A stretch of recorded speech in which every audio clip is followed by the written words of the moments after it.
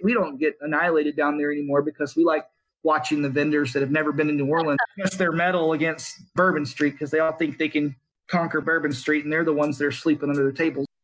Welcome to From the Ground Up, where we talk to reptile keepers and breeders about all things cold-blooded.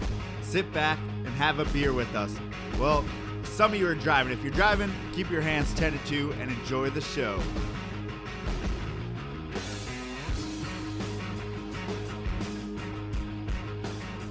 Welcome, everyone, to From the Ground Up podcast. And we have a fundraiser going on right now in which the proceeds will go to the OCIC or the... You okay? Or basically will be used to propagate indigo snakes that will be being released in a few different sites in the southeast through the... I believe it is... Sorry, I should have written all this down. But you're looking at me like I know anything you're talking about.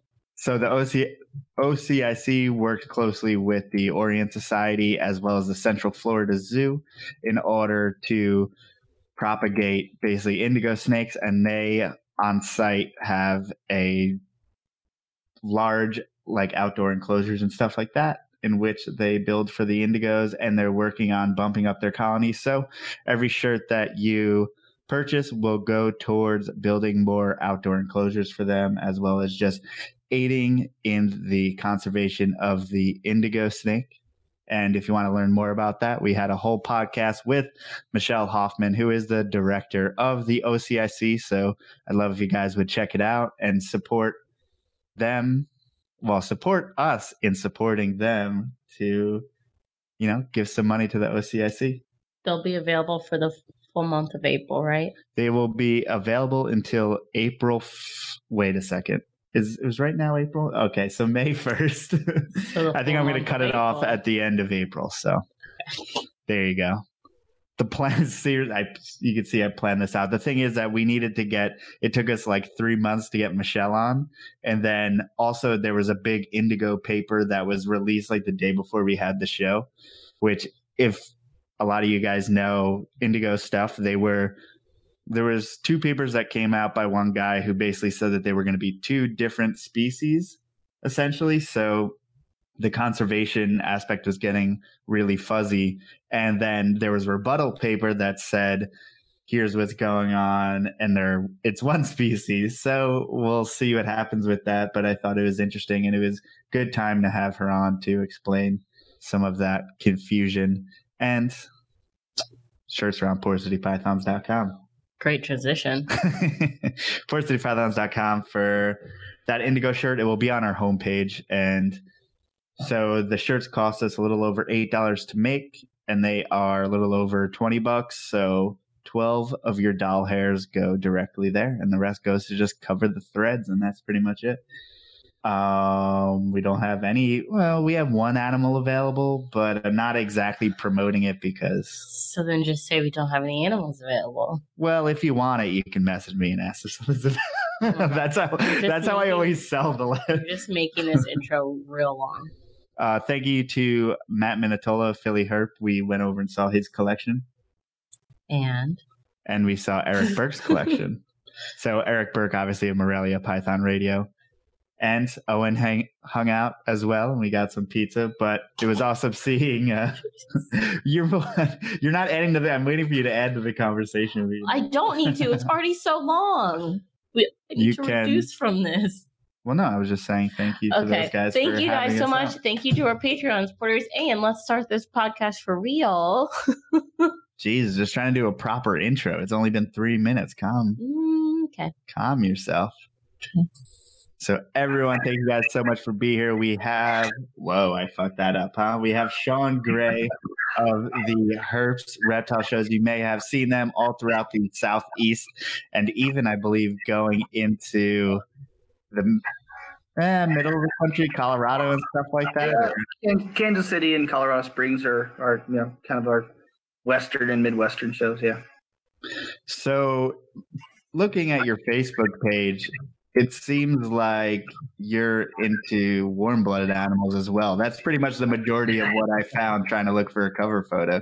Yeah, actually, we have we're dog people, but we used to have a chinchilla rescue, and we took a lot of the stuff from the Global Exotics raid and rehomed a ton of chinchillas during that time. But we have a lot of friends that have mammals and keep mammals that as well keep reptiles. So every chance we get to go check out their places, we always get photos with binturongs and lemurs and really cool stuff.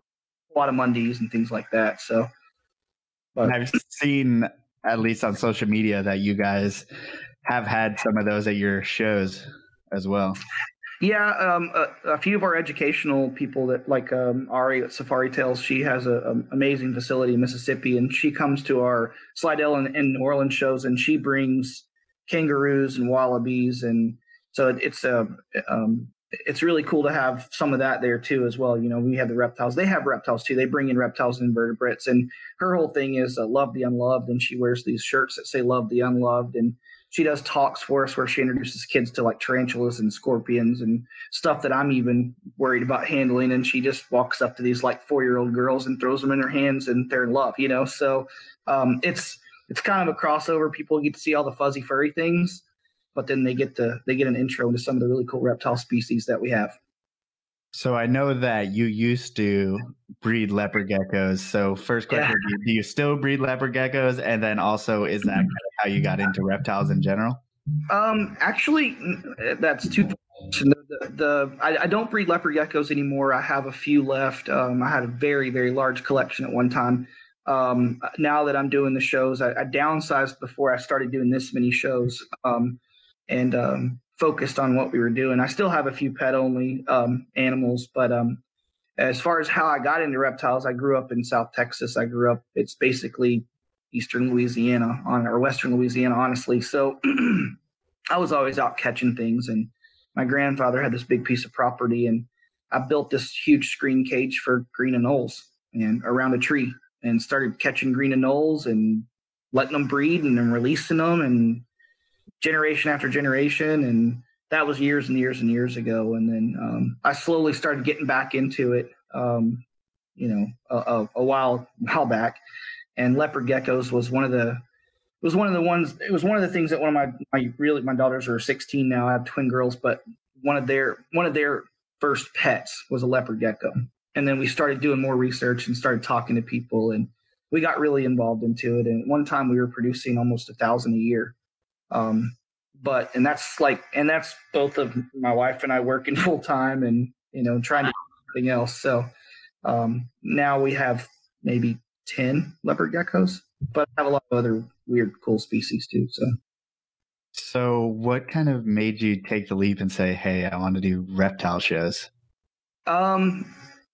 We had been vending shows for so long, and, we were sitting at these shows and they were just dead. Like, you had some good shows. There were still some good shows going on. And I'm not saying that there aren't good shows. I'm just saying that the fun was gone. Like, it was a routine. It was more of a job for us to get done with work.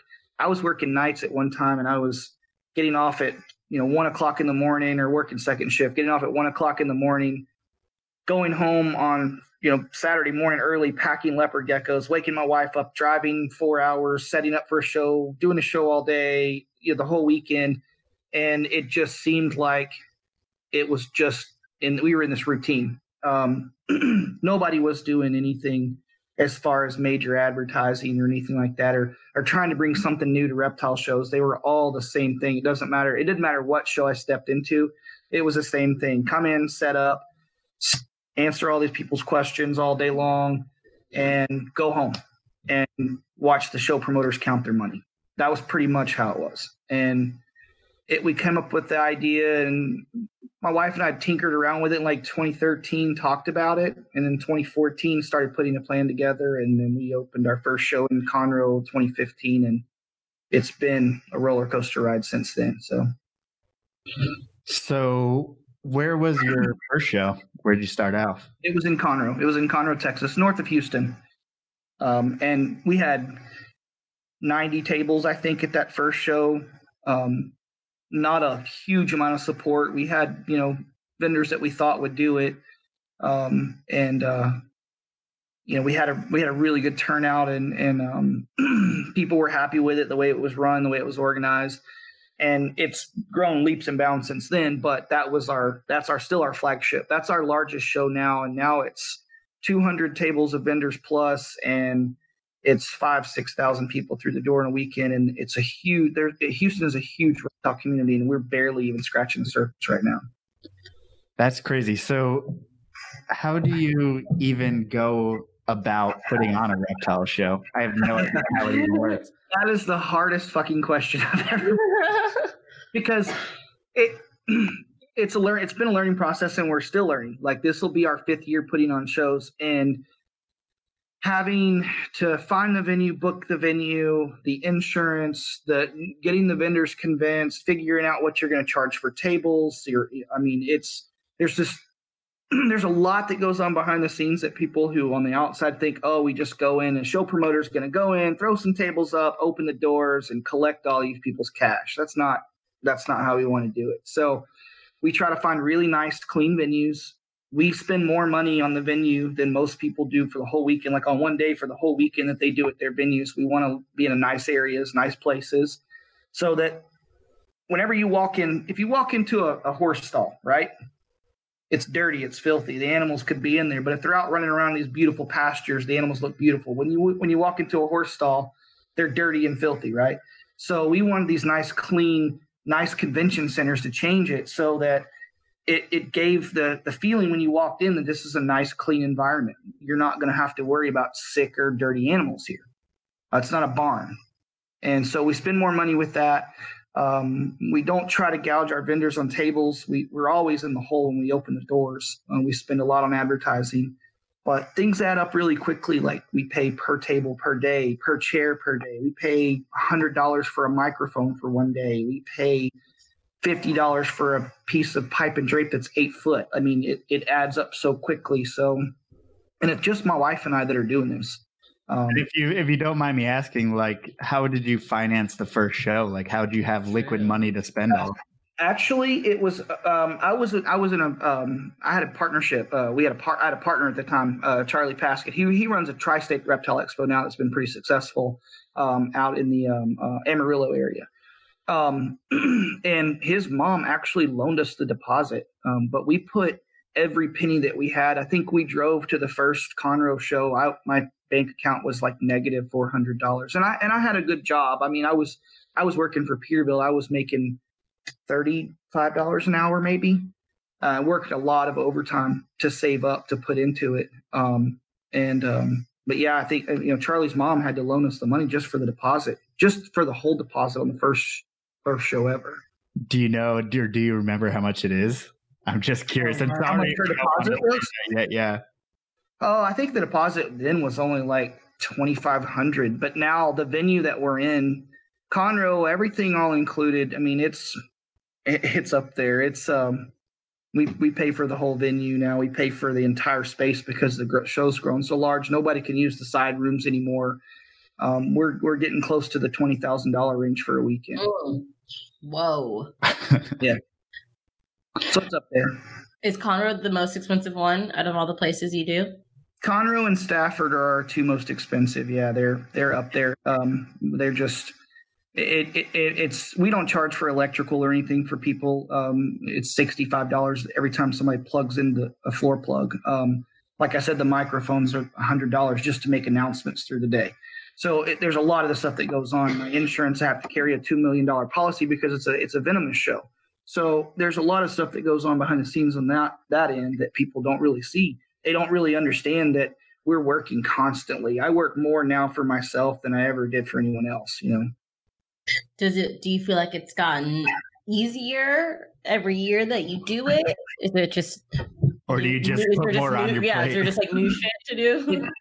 There's always new shit to do. It got a lot easier whenever my wife decided to come on with me full time. She actually quit her job and she's taken over some of the organizational things like the vendor registrations and keeping the vendors in line, saying, look, I need your registration. I need you. Here's when you have to pay for your tables and things like that. She keeps my spreadsheets clean. I mean, there's no way in the world I could do it. Now I'm just the guy that actually goes out and puts up the flyers, and I do the layouts and talk to the vendors. I've known the vendors for so long. I always meet new vendors, but I knew these guys from sitting at tables next to them, vending with them all weekend, in these dark, dreary halls and like no customers there, so I've been with those guys before. So I had a rapport with those vendors, and, you're not going to have a show without vendors. You could, do whatever you want, but, if you don't have that rapport coming into this, then you're not going to be able to build something like this.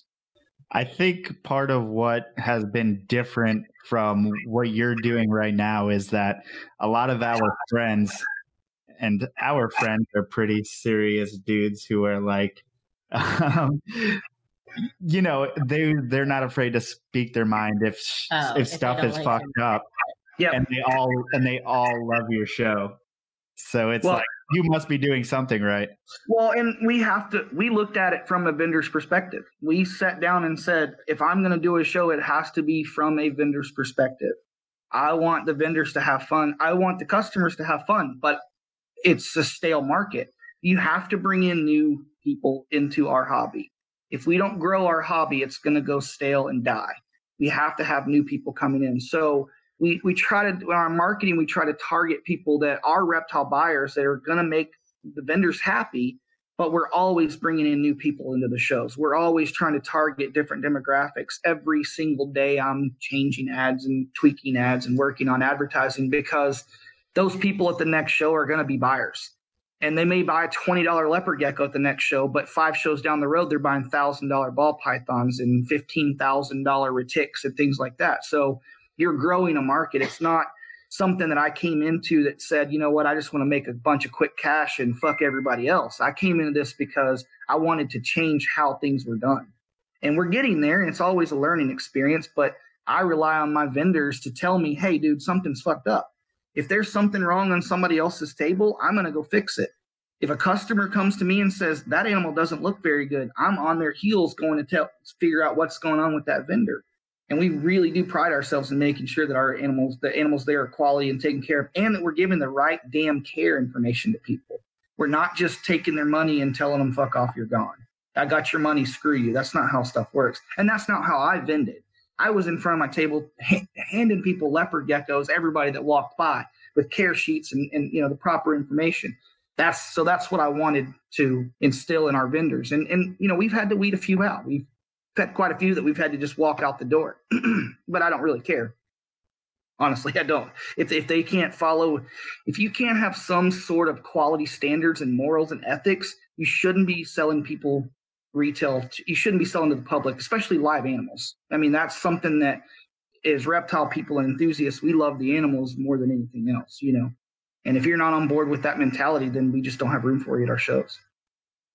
And I guess going back a little bit, but getting together the first shows, do the venues provide things like tables, or do you like rent all the tables, the chairs, the trash baskets, everything? Most venues actually have their tables, but we still have to rent the tables from the venue. Like, they don't just give us free tables. And then a few of our locations, we actually have to bring in tables. Our Austin location, we have a place that's been supplying us since we started the Austin show, and they know when we're in town, they come and set up. They actually set the tables for us. We tell them, here's our layout, and this is how it's done. So we've gotten that, those steps down. Every single venue is absolutely different. There's always something different. There's always some quirk or something that we have to work around. And it's been, like I said, it's still a learning experience. We always run into stuff. There's always something crazy going on. Go ahead. You tap. You did the tap. Right, but then if you tap me back, I thought that meant that you had to do. Sorry. So the growth of shows, have you had to change locations a lot? Not really. We've had situations where we've had to change locations, especially with our Austin show. This will be our 4th location in Austin. We've kind of bounced around to try to figure out where the prime market is there. And so now we're going to be in North Austin. We haven't really had to change and use in any of our other locations. One of our shows in Longview, we had to be moved to a separate building one time because of a conflict. We were still on the same property, but we try, and we book out. We're already working on 2021 dates, so we have all of our 2020 dates already out, and they're posted and they're booked. So we want people to know that they can come to the same place, the same time of year, and we're going to have a show there. And so, we've gone, like, we've expanded into a few other markets, and that's more of like, okay, well, it's kind of a demand thing. We get a lot of messages daily about, hey, why don't you come to my town? Why don't you come to this town? There's another thing there's a lot of stuff that goes into looking at demographics and things like that, seeing where we think might happen. And we reach out to our vendors. We want our vendors to do well. So we're like, hey, what do you guys think? We have a whole vendor group that's just for Herp Show vendors, and we talk in there openly about things like this. And my vendors know they can come to me and say, hey, this isn't going to work, or hey, you should try this. And I'm all ears. It's our business. I work for my vendors. They don't work for me. And yeah, like Darren was saying in the chat, but how do you balance out like not being a pushover and being, taking legitimate concerns and then filtering out the ones that are just kind of complaining, I guess? It's hard. And I rely on my wife.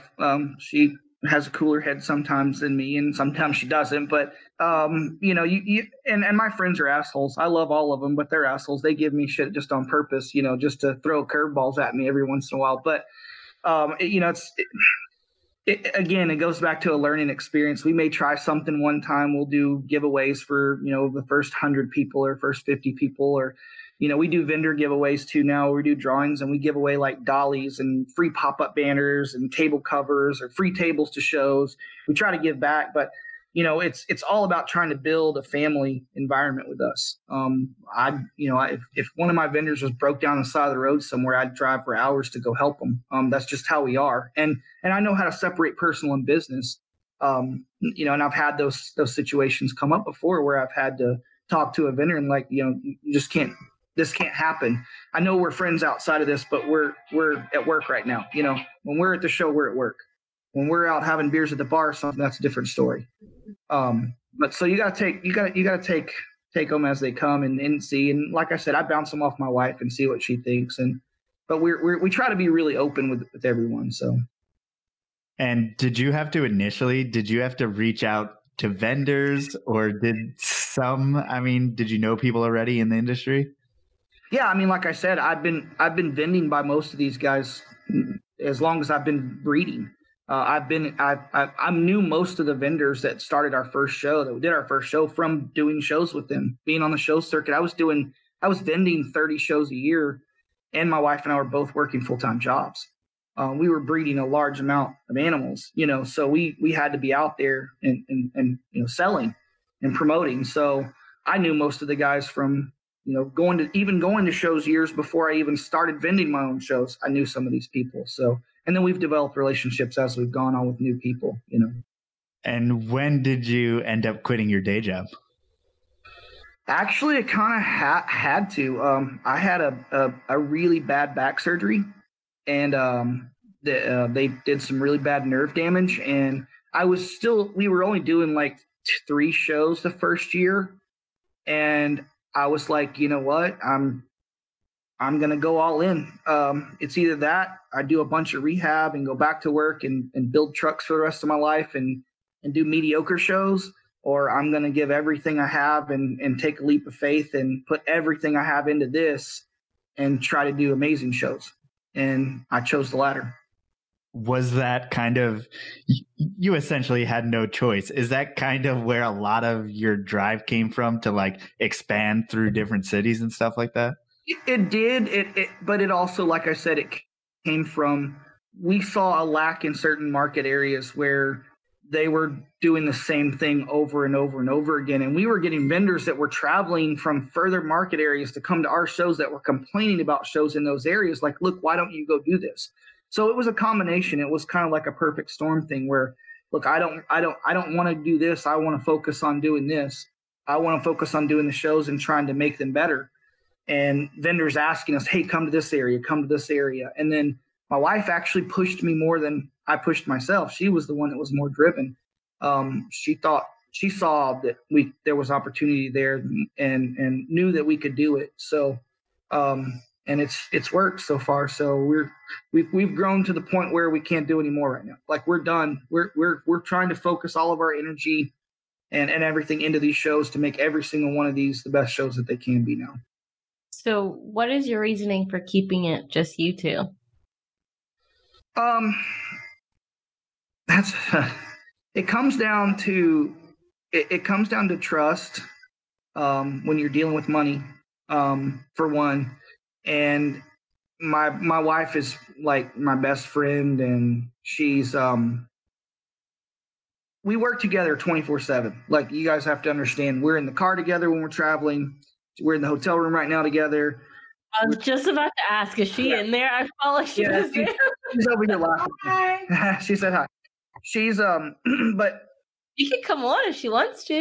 Oh no, she said no. I think it's every time I hear someone talk about it, they're just not like, "Oh, Sean's show." It's always Sean and Lori's her name. And Lori's show. Yeah, and you know what's funny is a lot of vendors have noticed a huge difference, and she actually got a compliment from a vendor yesterday saying that the shows have changed since she's come on board, because I am not I can't organize my sock drawer. Like, this woman can organize spreadsheets and she keeps me in line and keeps me on task. Where my head's in the clouds, I'm thinking, oh, if I could spend this much more on advertising, I can reach this many more people. And I'm on Twitter and Instagram and things like this. And I'm talking to vendors, shooting the shit about their layouts and things. She keeps me on task. And it's changed how we've been able to expand into these areas. And it's made it better. It really has made it 100% better. Like, I mean, it's night and day, honestly. And she doesn't get enough credit, and she doesn't think she deserves it, but she really does. Absolutely. So, but she wasn't part of the first show. She didn't think it was going to happen. Oh, took a little time. Meaning she didn't think it was going to happen, like you were going to have a show, or was it going to be successful? She really didn't. She did not even think that we were going to have a first show. She was like, "There's no way in hell you're going to put on a reptile show." And then we went to the first show, and she was like, "Holy shit, this could be a real thing." And it kind of developed from there. And she's the one that pushed me to add a few more shows. But it was from demand. We had vendors begging for us, and we're like, we can't go everywhere. We can't. It's just us, and I don't want it to be anything but us. The problem is that people get caught in this trap where you have some company or corporation running a show, and it takes the personal touch out of it. I want to walk up to every single vendor that walks in the door and shake their hand and give them a hug and make sure they're okay and talk to them. And if they come to me and tell me their problems, I can fix it, because we're the ones that do everything. We're the ones that run the show. We make the decisions. You don't have to go to somebody else and then go up an email ladder. It's us. That's how it's always going to be. And I thought that was interesting, as far as your wife didn't think there was going to be a show. Honestly, you were probably blinded by just being so motivated just to make it happen. But was there any point where you're like, oh shit, I don't even know if there's going to be a show at this point? Yeah, money got tight. Like I said, it was coming down to the wire, and not ever putting on a show. We were Charlie and I were both running around like crazy trying to figure out what to do, and we had a bunch of crazy ideas, and some of them worked and some of them didn't.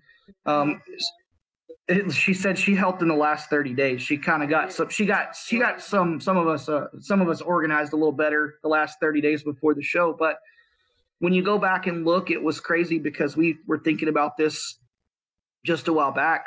Actually, was it the first Conroe show this year? We were looking back at our layouts in comparison, and I mean, we probably had 2,500, maybe 3,000 people through the door at that very first show, and the vendors did well.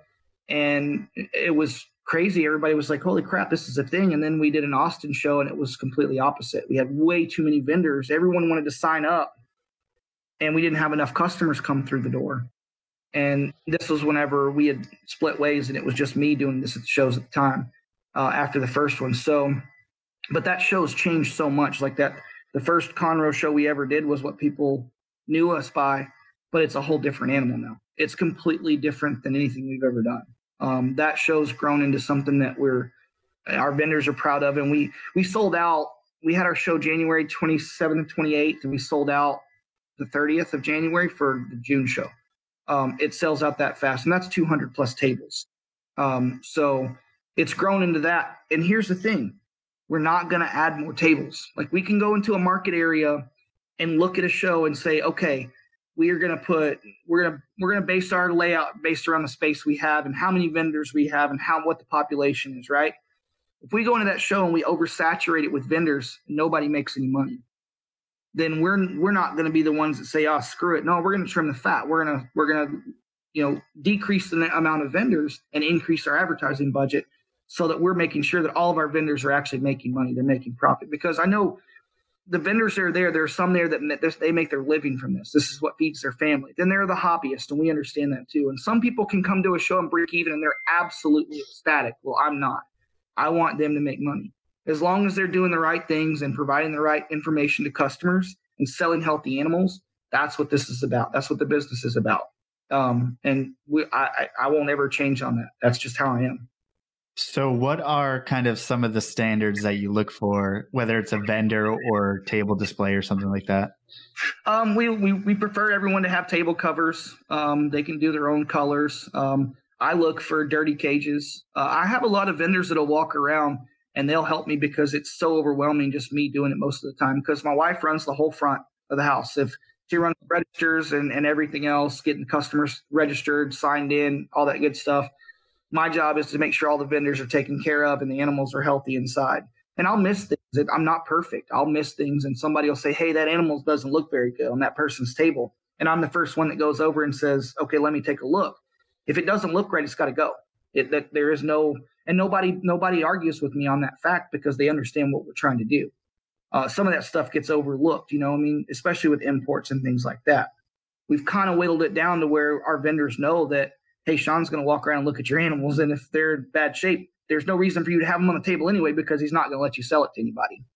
And so we really do pride ourselves on making sure that the animals there being sold are gonna survive, and they're gonna be in the right care. And a lot of our vendors, most of our vendors, will actually vet customers on their previous experience, especially with the venomous. Our venomous guys that do our shows are amazing. They are top notch. They are on top of things. They will refuse to sell in a heartbeat if they even think that you don't know what you're doing. So we really. And we, like she said, we try to help our new vendors understand that that's how we work. The old mentality was, I know all these old herper guys. They would show up to a show with a box. They'd go to, Delta in the morning, Saturday morning at 8:00, pick up a box, show up at the show at 9:00 and open it up and start bagging stuff and setting it on their table. That's not how we work. That's not how we work at all. So a lot of people, once they get a show going, they build it up, and then it seems like so many people just decide, okay, let's do it in this location every other month. And then it seems to get to the point where it's like, all right, everyone's seen this shit before. Same people, same place, same time, same shit. So it seems like, are you combating that in a sense, or how do you balance? Yeah, we actually are. That's one of the things that irritates us the most. And what people don't understand is, by supporting those shows, they're going to stay open if they make $1 at the door. If you're supporting a show that treats it like a flesh peddling exhibit, they're going to stay open if they're making $1. Every single show we do, those vendors that do those shows, especially multiple shows, we know the animals are going to stress. We have vendors that follow us every show. We try to do 2 shows in each location a year. And we try to separate them geographically so that we don't have any shows on top of other shows or anywhere close. It doesn't always happen. It doesn't always work. We always have people that say, well, you put your show on top of mine, or I put my show on top of you, or whatever. And that's just based on what's going on in the area, what we can book at the time. We have to look at weather, like in Kansas City and Colorado. We're not going to go in December to cut to Colorado Springs because I'll die. I'll freeze. I'm from Texas. That shit just doesn't work with me. Snow is cool to see if it's like flurries and stuff, but I can't handle that shit. I'll die. I'll end up in a ditch somewhere. So, but we want the vendors to know that we don't want them bringing every single animal to every show. That separates it. Now, like I said, there are certain shows that really don't care. As long as they're making $1, that's all that matters. They make money off their vendors. That's the other thing, is people think, oh my God, you got all these vendors here. You must be making $1 million because I know this venue is not this much. You have no clue how much it is. If we aren't eating $4,000 to $5,000 when we open the doors, then we didn't do our job right. And that's just how it is. Well, we have a show up here in a barn pretty much, so that's one thing. Let's not go into that. We're never going to be able to vend this show. People keep on telling us not to talk shit about it. This woman's never going to let us vend it. No, and apparently she does that. She doesn't let you vend it. But we'll tell you after. It's pretty obvious. If anyone listens to the show, they're probably what we're talking about. And it's the only one that's in basically a fucking barn. We have to stop bringing it up, though. We might want to vend it one day, and she's gonna tell us. And look, I'm actually, and I just actually made a post about this, and I feel hypocritical about it. I'm actually a proponent for every vendor to do every show. I want vendors out there that are responsible, that give the right care, because if those customers walk into that show, their customers are going to come to those shows regardless, right? If there are good vendors there to give them right information and sell healthy animals, it's going to give them a better outlook on the reptile community as a whole when they leave there, because that animal's going to survive. If they buy it from a shitty vendor and it dies the next day, they're never going to come back into this community. We're going to lose them forever. They're going to have a bad taste in their mouth. So I want the good vendors doing those crappy shows. But here's where the catch-22 comes in. At what point do vendors say enough is enough of doing these crappy shows? If we all stop doing the shitty shows, it has to change. They're going to go to the good shows. It's not like they're going to disappear off the face of the earth. You have to make a change. You have to put your foot down. The vendors control what happens at shows. The show promoters don't. The vendors and customers determine the success or failure of any reptile show. And if you don't understand that, you're in this for the wrong business. And they want to put money in their pockets. I understand it. We put every single penny back into our business. And we said we'd do that for 5 years. That's what we're going to do. Everything that we make goes back into the business. More advertising, more signage, more whatever, billboards, it doesn't matter. We're trying to expand and grow this into something that's long term. And hopefully people will follow along and see that we're trying to do something good.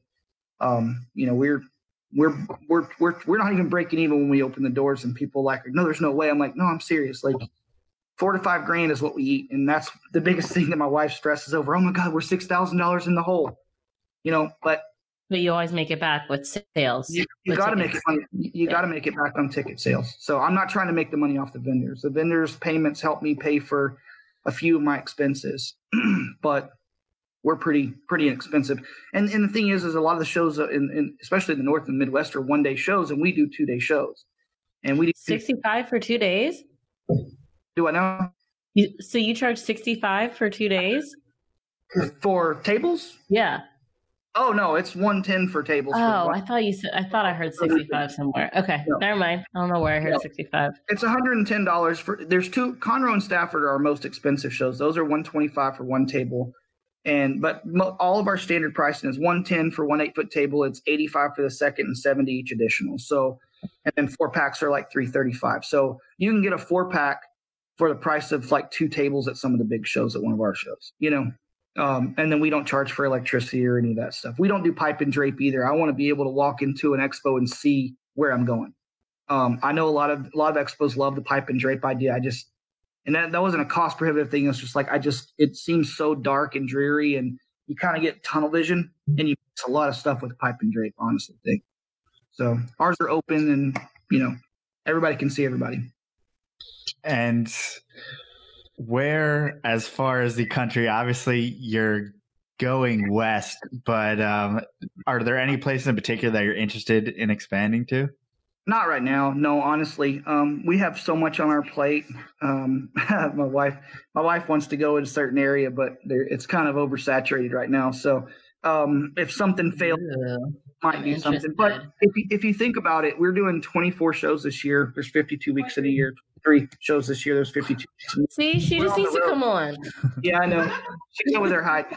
So we're on the road.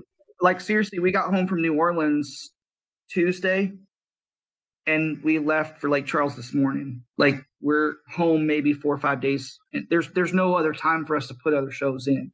If something goes wrong with another show or something like that, we'll just focus our energies on the shows that are surviving, that are thriving. So. And explain a little bit, because obviously it is, a Monday? So it's like, why are you there when your show is this weekend? So kind of explain your ideas on the marketing of the show. So we actually will, like, we start tomorrow morning. We'll go to the Beaumont area, which is about 5 minutes west of us. and we'll hit every pet shop, head shop, market, anything you can think of, tattoo parlor, any place that will let us.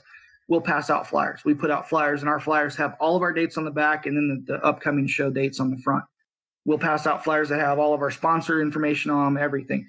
And we're putting stacks of these flyers out. And then we'll kind of go through the whole week doing that.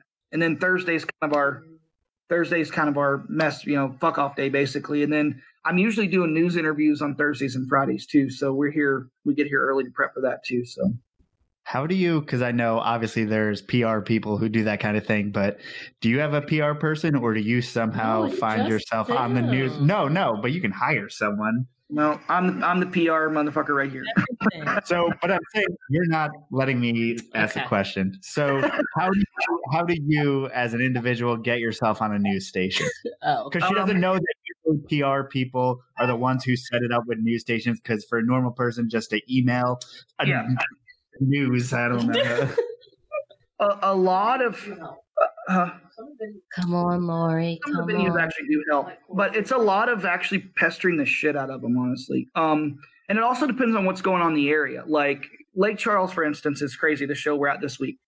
One of the very first news interviews that we did was like for our first or second show, and the reporter that came on absolutely fell in love with the ball python, and she actually ended up getting a desk job.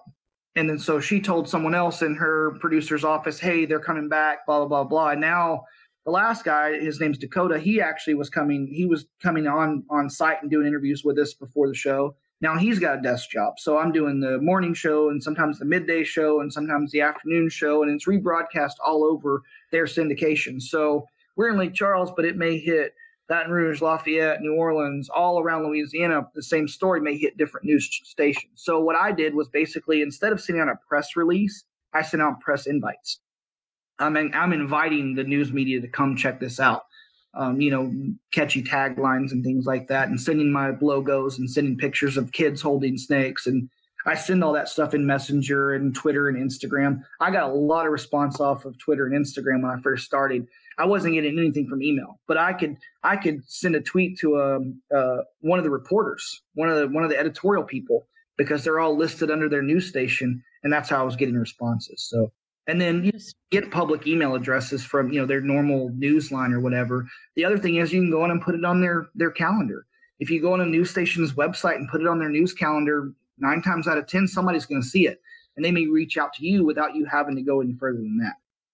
So their event calendars, that's something that's grade 1 right there. You put it on an event calendar for every news station in the area, Okay, see, I knew nothing about that. The only way, if you Google how to get onto the news, it will send you to like a PR person that's trying to steal your money. So the normal people can just get onto the news just by tweeting at them. You gotta have like our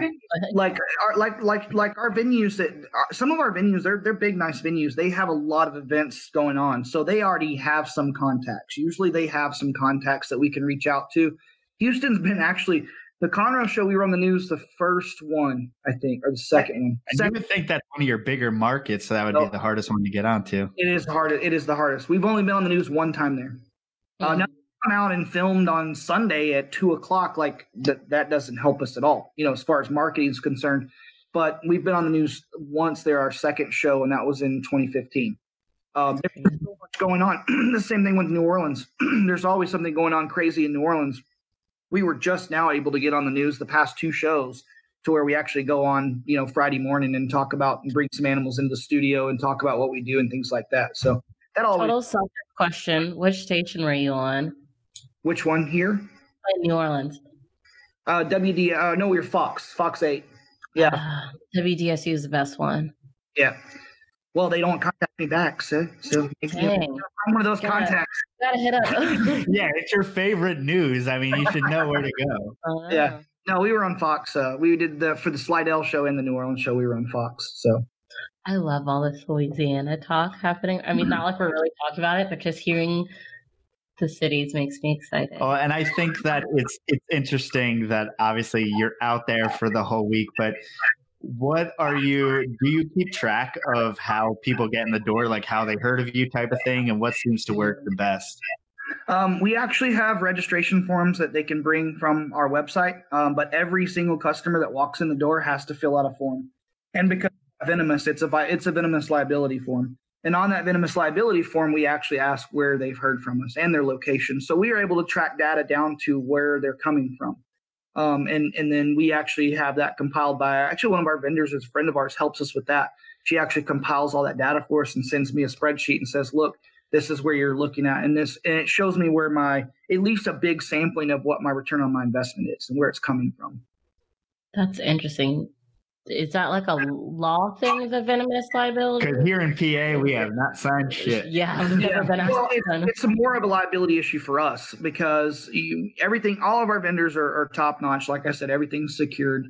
But God forbid something happens, we have to protect ourselves. And that goes along with our insurance policy carrying a $2 million policy. It's a simple liability waiver that I had drafted up by an attorney, and it's on my website, and they can download it and bring it. Sorry, excuse me. But it just lets people know that, this is the thing, and they are going to be venomous here. Even for the people that are coming into non-venomous shows, that we have venomous on display because we do educational. We have to let people know that, look, there are venomous here. We're letting you know. Don't let your kid go look at the spitters and through the holes in the cups, stuff like that, but it just keeps us protected. But it also gives us an in to gather information that we use, and it goes into my marketing plan, and it goes into my email list, and we build a substantial email list that we send out newsletters, and we have it separated into areas and regions of where people get those emails and when they get those emails. And we do giveaways for customers and free tickets and things like that. So, and that's all me. I mean, that's running like crazy all the time. That is crazy. And you have no background in marketing, right? This is just... No. Wow. Basically, Facebook changes so much that now I study the algorithms.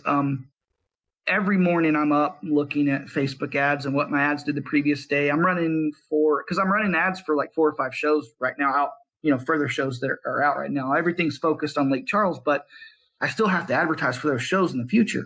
I've got to bring the right people in. And so I'm looking at what my response is and what type of demographics I'm getting, and I'm tweaking ads every single day. I study that stuff. So I've had to learn it, and it's changed so much from when we first started dealing with, $1,000 advertising budget to a $5,000 or $6,000 Facebook advertising budget for every single show. And you have to look at it in a way, if I spend $5,000 on one ad for Facebook, I have to have 500 adults come in for that. If I don't do that with $5,000, something's wrong. Social media is the marketing tool. I've done radio, I've done TV, I've done billboards, I've done newsprint, I've done all this stuff. 76% average, 76 to 80% usually is where we're at, is our return on investment is on social media, is Instagram. That's where we're spending our money. So you can essentially target an ad to, say, a 60-mile radius to Lake Charles, Louisiana for this weekend, and then you're just trying to get eyeballs. I'm not giving you all my secrets, but I'm just curious. For anybody that goes on to Facebook, you can narrow it down. You can do a nationwide ad if you want to. You can narrow it down to a 10-mile radius of where you're standing right now. So that's just something that I do and I play with, and I run multiple types of ads and I test those ads and I see how they do, and then I use those to better my response results. I change and switch my budgets around and move my money around into different stuff. So you just have to stay on top of it. It's not something you can set and forget. It really isn't. You have to actually stay on top of it. And like you asked me if I had no marketing expertise whatsoever, I've had to learn it myself. And I'm still learning. Like I said, I'm still finding out new quirks and things I can play around with. Facebook changes so much. And now I'm getting more responses from Instagram. I'm still trying to learn how to get more followers from Instagram. I think I have less than like 3,000 maybe on Instagram. So I have some friends of mine, Danny at Urban Jungles Radio and Emma Locke, Exotic, have kind of given me some pointers. They come to the Conroe show and they give me some pointers that I need to start working on to get my Instagram following up, because it's out there. You have to be present. You have to be in front of people.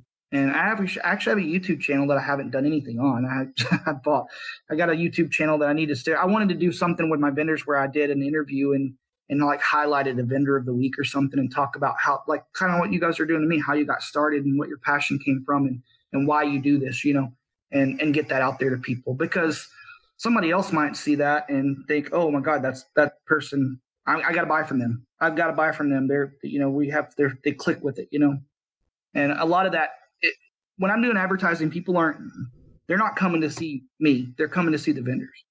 So when people come to shows, they're not coming to see me or Lori or anybody else. We have some groupies. We have some groupies that come to hang out just to come hang out, because we try to make it fun for everybody. And my wife loves to karaoke with everybody. So, but the customers are being brought in to go to the vendors, and we want the vendors to be the highlight of everything. That's what this is about. But we want the customers to have fun. So we're always doing stupid, crazy shit. But, that's just to get the customers involved and make them have a good time. Because I've seen you do some compromising things and in some compromising positions between Andy and Ryan. Ryan, if you hang out with Ryan, we expected everything to be on social media. And the thing is, and go along with it, that was a marketing tool that we were using because we were trying to drum up interest, and we were trying to get people to send invites and to share the pages and to get customers to do it. Well, now Facebook starts banning people if they share too much or if they invite too many people. So people are getting bans on my behalf, and I didn't want to do that anymore. Like, I mean, I'm still up for a challenge, and my wife's like, "Oh, we resurrected." Of course you do. You want to see me wear like tutus and shit? And, yeah, she did have to suck my toe. That's the only thing she had to do with that. Yeah, but it's come to an issue now where it's like I can't. If I'm paying $150,000 to $200,000 a year on Facebook advertising, I should be able to share every single post I want 1,000,000 times. A paid ad, but I can't do it. They limit you so much. They've handcuffed us, and the algorithms are changing. It's getting more expensive to reach the same amount of people and things like that. So you just got to learn the new tricks and stay on top of it and see what works and keep changing, keep adapting. Props to you, because we try to figure it out a little bit, and it gives me such a headache. And now, like, Instagram and Facebook knows how much it's worth more so than before. They were very undervalued. Absolutely. Yep. They actually increased my spending threshold because of that crap. Because I was like, I'm at $750 now. It's gone up. I'm like, oh man, what the hell? So it comes a lot faster. The money comes out a lot faster, especially doing the shows that we're doing. Because, like I said, we're advertising all the way through Austin, Colorado Springs. Actually, I'm all the way. I'm advertising all the way through Colorado Springs right now, and that's in May 18th and 19th, I believe. So advertising for all those shows, and Conroe will start next. I mean, trying to advertise for that. So, and the closer we get, the more it scales up, the closer we get to the show, because people are a now generation. Like they don't plan a month in advance anymore. People are like, if they see it on a Tuesday, like, hey, there's a reptile show this weekend, they're going, if they see it, an ad today and the show's a month from now, they've forgotten about it. They don't see it. You know what I'm saying? So we scale up and make sure that it's in people's faces the closer we get to the shows. Yeah, but it also may take you 5 times, that person scrolling through. Yeah. So they see absolutely. You. And see, you can tweak all that. You can change how many times each person your post per day. You creep. Yeah, you got to play around with those numbers. I mean, you really do kind of have to be creepy a little bit. Like you're studying people at the end of the day. It's human behavior. It really is. And there's no, like, I can run 2 separate ads that are completely different keywords and get the same result. And you're like, what the hell? Like, the same amount of people respond, the same cost per click. So you got to play around with that. So there's no magic button that says only target people who have money to come to a reptile show. It doesn't exist. You have to kind of figure out what keywords work best for your situation. People who liked Brian Barczyk. That's the one I always advertise. He's like the one who. That's one of my keywords. BHB. It is, absolutely. What's the guy's name? God, I can't remember now. Jay? No. There's another one that I do in Florida. I have one of their. I use their keyword. Not Crutchfield. Underground Reptiles. No, it's the guy who went to jail. Oh, Crutchfield. No, not Crutchfield. The guy. There's multiple of them. Rob Roy. I shouldn't throw names out there. He does the auctions all the time. Siegel, Ben Siegel. Yeah. Ben Siegel. Yeah, Ben Siegel Reptiles. I've always got him tagged on my keywords, especially when all that crap was going on. I just rattle off the 20 smugglers off the top of my head when you said something. Exactly, because those are buzzwords for people. If you think about ball python people, when people get into ball pythons, they're like, oh my God, Brian Barczyk, right? Yeah. But they don't know about these other people behind the scenes. They don't know about the smaller individual breeders that have been putting in the legwork for longer and have done even more amazing stuff, So, but that's what people think. They associate that whole mentality with, that's the person. So of course I'm going to key into it. It's because you're looking for new people, right? So if I'm trying to bring in new people, that's going to be one of my keywords. I'm going to target what they're thinking about. You have to think like a new vendor. Like when you were breeding, when you first started, it was all new to you, right? But you had somebody that you could talk to. You had a mentor or something like that, right? A lot of the people that are still breeding right now, and this, I'm trying to get off tangent here, but have forgotten where they started. They've absolutely forgotten that they were the new guy. They were the one asking all these stupid questions that they always, gripe about on forums and things like that, because I'm from the forum days. The Facebook days were new, so it's changed a lot, but you just have to adapt and go with it. You have to follow those trends. Yeah, absolutely. So what do you see as far as, obviously, when the online market really came up and obviously forums and all that stuff, you would think that the era of the actual reptile show would be over, but it's kind of not really at all the truth. So kind of explain why you think that might be. Because people want to see and hold and smell and feel the animal in their hands. There's still a tactile sensation that people want to have, and a lot of the people that come to reptile shows that aren't even buying are coming to see their friends that they don't see. Like when we say that we're a family atmosphere, we really are with our vendors and our customers. There are people that come to our shows just because they haven't seen their friend in 6 months because they saw them at the last reptile show and they live, 300 miles away. You know what I'm saying? So that whole thing about, morph market and things like that are going to kill. No, it's because people still inevitably don't trust people online. Scams going on.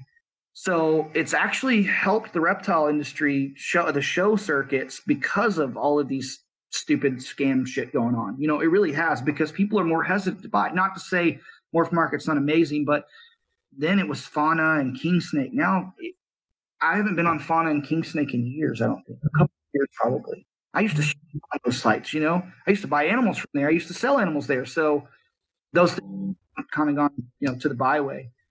So actually, with all the craziness and it's actually helped the show circuits. It really has. It's done the exact opposite of what we thought was going to happen. Yeah, because no matter what, and people are always confused, how do I qualify my seller? Especially with reptiles, things are so gray and people usually don't even have that legit of a website. Someone just posted up on a Facebook group and, a new person is, oh, what about this guy? And then there's like 5 amazing reviews, 1 mediocre one. And then they're like, what the hell do I do? Yeah, what the hell do you do? And even like with PayPal, it protects, it doesn't protect the seller at all. If someone gets an animal shipped, like one of my buddies, Mike Grizzy, is dealing with an issue right now where he has a guy wanting to buy from Morph Market, but the address doesn't match. He doesn't know what to do. And if he sends it to him at the address that the guy's given him, then the guy can say, well, I live at this address and it wasn't shipped there, and Mike's out the money. PayPal will go on the buyer's side on that because it didn't get delivered to that address. And it makes sense where he's being skeptical. So why not come to a show and be part of the family atmosphere? Come to the shows, see the animals in person, hold them, feel them, see the actual size of them. Don't go all what somebody else is telling you. Of course, there's always going to be reptile selling and shipping. I'm breeding stuff right now that I'll ship out next year. But the reptile show is still a whole different animal. We're just trying to change the way that they are. We're trying to change the way that they used to be. That's not to say there aren't good shows. There are great shows out there. I've been to some of the really good shows. But I've been to some really shitty shows too. I think that, and the thing that keeps us going to mediocre shows is honestly because we know a guy there, or exactly. And it's usually us just hanging out for 8 hours. I feel like we get more out of our money than probably most people because we just hang out. But no, I'm guilty. the Texas shows, I think, are unique for their hang, even good, bad, or indifferent. I think you just have a really cool crop of people who are fun to hang out with. Yeah, we do have a lot of fun. we have a lot of fun. Texas and Louisiana shows actually, because New Orleans was last weekend, 2 weekends ago. That's always an absolutely crazy time, but Texas is so large and it brings people, but the shows bring people from all over the United States now, like especially the Conroe show. And we saw a lot of that in the Wichita Falls and Long Beach shows up near Dallas Fort Worth. The shows that we do there, we were bringing people from Arkansas and Oklahoma. And we have people that drive from Oklahoma to come to Conroe. And we have a vendor that drove from Wisconsin to do New Orleans. So we pull people in from all over, and a lot of that's we don't target those areas in our marketing. We try to pull from where we know people are going to come from. We try to spend our money wisely like that, but inevitably the word gets out and people see it. But we do get some people that come from all over. They travel quite far. So each, I'm sure this is different for the different shows, but let's choose, I don't know, the Conroe show. How many new spots are you having or open for new vendors each year? Or is it 99% repeat? This year's been kind of strange because it sold out so fast, and our September show is already getting close to selling out. We kind of go through the vendors that have been with us from the beginning, who have given us the time of day, who've had trust in us and believed in what we're doing, and we give them first dibs, honestly, on getting registrations done. And we want to be loyal to people who are loyal to us, but we also know that we need to bring in new people and we need to expand. But Conroe has a pretty good lockdown on who's going to be there. We always have a few cancellations, and we always have a few new additions. More people are hearing about that show, so we get people that come in from other areas. But as long as our main core vendors are taken care of and they have spots, if the show's full, then the show's full. I'm not going to tables. I'm not going to go to a different location. I'm just not. I'm going to be there for the vendors that have been there for us. And it's not, like I said, it's not to say that we won't bring in new vendors. We always want new vendors because we really do, I think, have the best variety of any show in Texas. I don't care which one it is. Our shows are packed full of variety, and we want that. The vendors are excited about that too, because it's not just, one thing. It's not just leopard geckos, ball pythons, bearded dragons. And that's what everybody got started in, which I don't know why people bitch about it. People still come and buy them. Why can't there be ball pythons at a reptile show? And everybody bitches about it, but those people are the same people that started with the ball python when they were 12 years old. They just think, oh, well, I'm an elitist and I've got this, and this. But who cares? That's where you started. Know your roots. So we try to get the vendors in that we know they're going to be there every time. And when we go into new areas, that's the hardest. Going into a new market is so hard for us because nobody knows us. They've never worked with us before. We have a really hardcore group of vendors that follow us to every single show. But getting new people, we kind of have to get in front of them as fast as we can and say, look, we're doing a show too, and try to explain to them how we do it different and hope that they'll give us a chance. 9 times out of 10, what happens is we do a new show in a new market. We're low on vendors. Customer through the door is great and people are buying, and now everybody wants to do the show at the next one. That just happens. That's just how it is. And is there any way to vet a potential vendor? I'm sorry, I lost you there. Is there any way to vet potential vendors? We try.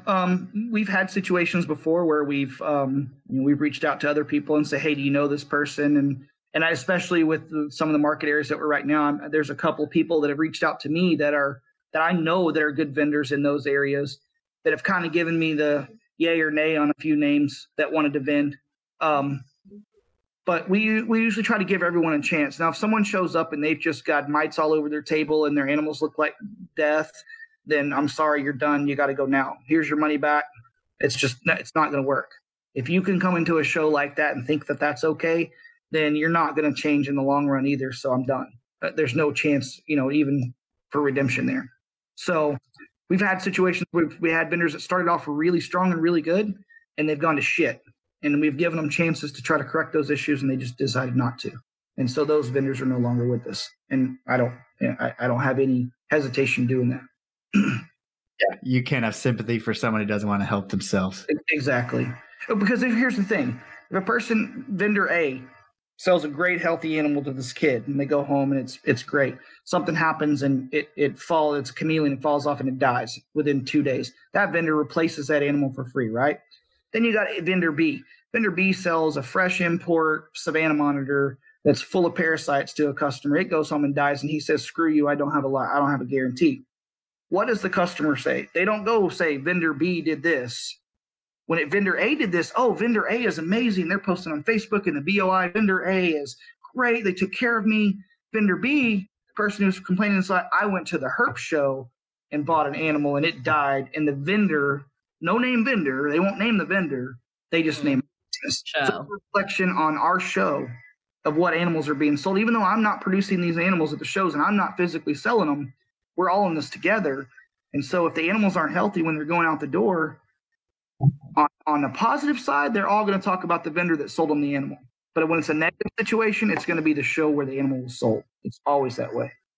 And so you want to nip that shit in the bud and say, look, if the animal's not healthy, don't put it on the table or don't bring it. Why are you even thinking about bringing it? If you have vendors that just continually don't get it, because I've had vendors say, oh, it's just dehydrated from the 2-hour trip. Bull fucking shit. An animal just came out of a bag. A 48-hour trip from Indo or something. Exactly. You know what I'm saying? So I can see through that because I've been doing this for long enough. You can't bullshit a bullshitter. Like, seriously, you can't tell me that.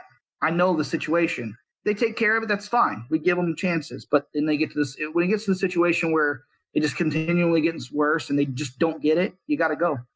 That's it. And now all the states that allow it, are you hot at every show or is that just a certain amount of shows? So the states are different because, like, Colorado, there's absolutely none. You can't do anything. And where we're at in Kansas City, you can't do any venomous there because it's in the city limits, I believe. Texas and Louisiana are two different animals. So Texas goes down to the city level, the town. Like, I live in a town where 2 blocks away from me, where I'm at's fine, but 2 blocks away from me, I can't own a leopard gecko. I can't own any exotic animal. I can own rattlesnakes and copperheads and water moccasins and coral snakes because they're venomous, but they're native. I can own all those I want, but I can't own a leopard gecko. Is that in Lewis? Where is that? In Lake Dallas. Right in Lake Dallas, again. Wow. Which is crazy because most states are the opposite. Yeah. Now, so Texas has their laws, and then it goes down through the county and then the city and then whatever, right? In the state of Texas, you have to have controlled exotic permits and things like that. You still have to follow the federal laws, and of course, in Louisiana, it's different. The state actually trumps the parish. So if the parish ordinance says you can't own any venomous snakes in this town, as long as the person who purchases that animal or selling that animal has a permit from the state of Louisiana, then the parish can't say anything. The parish is like a county. They can't say anything to that person. Now, they have to go through certain steps to get those permits. There's a very detailed thing that they have to go through. But so it's a little bit different. So we have to deal with those laws differently, and we've had to get attorneys involved and say, like, look, this is because here's the other thing with Texas and Louisiana. Animal control and game wardens, it's all about their perception of the law. What is their interpretation of the law when they're on site? I may know the law. I know the law. I can guarantee you, I know the animal ordinance laws in the areas that I'm at better than any animal control officer that works in their office because they don't look at it daily. I look at it every single day. I'm making sure that everything's followed to a T, right? So if someone comes in, an animal control officer, and says that rattlesnake's illegal, they can technically take it. I can't do anything about it because it's their interpretation of, even though they're wrong. At that point, they're a law officer. They can do whatever they want, right? But I have documentation supporting my stuff with me at all times. So I'm able to, I've actually had that happen in New Orleans show where I had to diffuse an animal control officer who had no idea what she was talking about, that came in and said, you can't own nothing venomous. Well, she said poisonous, but I knew where she was going. Nothing poisonous or venomous here. And I said, I'm sorry, this is actually, all of our vendors have their permits, and every single vendor had their permits from the state. And she actually ended up walking out with like 2 or 3 ball pythons. She actually stayed the whole day and ended up doing our educational thing. Did I lose him? No, I still see you. Just got like darker. That's weird. Maybe my laptop. Did your screen just go to sleep or something? There we go. Yeah, I think it did. There, I'm back. Sorry. Yeah. So we've had to deal with that before, but I had to be on top of that. And that's another thing that people are like, I just throw a show. No, you have to know all of the ordinances, everything there. I reach out to animal control, say, hey, we're doing a show. This is what's going to happen. Oh, now we lost you. I don't know if his laptop was dying or something. Right, and that's why it went dark. But I'm interested. So, okay, he says he has people come, drive from out of state to these shows. I'm assuming all the people who are driving from out of state do not have HOTS, because if you're driving from out of state, they would only have the permit from their state and not from Louisiana. It depends how your laws work via your state. I'm not sure exactly. Do some state accept other? I know that in Texas, you need to have this permit that you buy. So I believe if an out-of-state person, maybe they can buy the same permit. I'm not 100% sure. But I can imagine if you're selling HOTS, honestly, they're just not that valuable to go and drive, 6 hours to sell, or drive from Oklahoma to Houston. Well, I never thought anything valuable from Wisconsin to but it's also to New Orleans, and it's like, that sounds like Never a good mind. time. Sorry, New Orleans was true.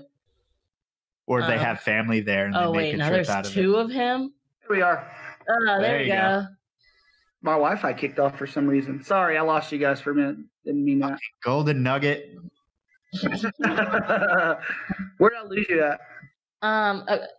What was he talking about? We were talking about different city ordinances and animal control and having proper paperwork on you. Yeah, and just like I said, you have to know the ordinances better than the animal control officers do, and have supporting documentation. Just cover your ass, basically. I would have a feeling that most animal control officers wouldn't know one species from another. Maybe unless it's a rattlesnake.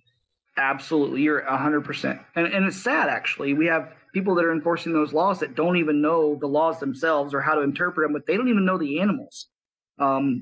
There's several game wardens that don't know the difference between a water moccasin and a broad-baited water snake. We've seen it.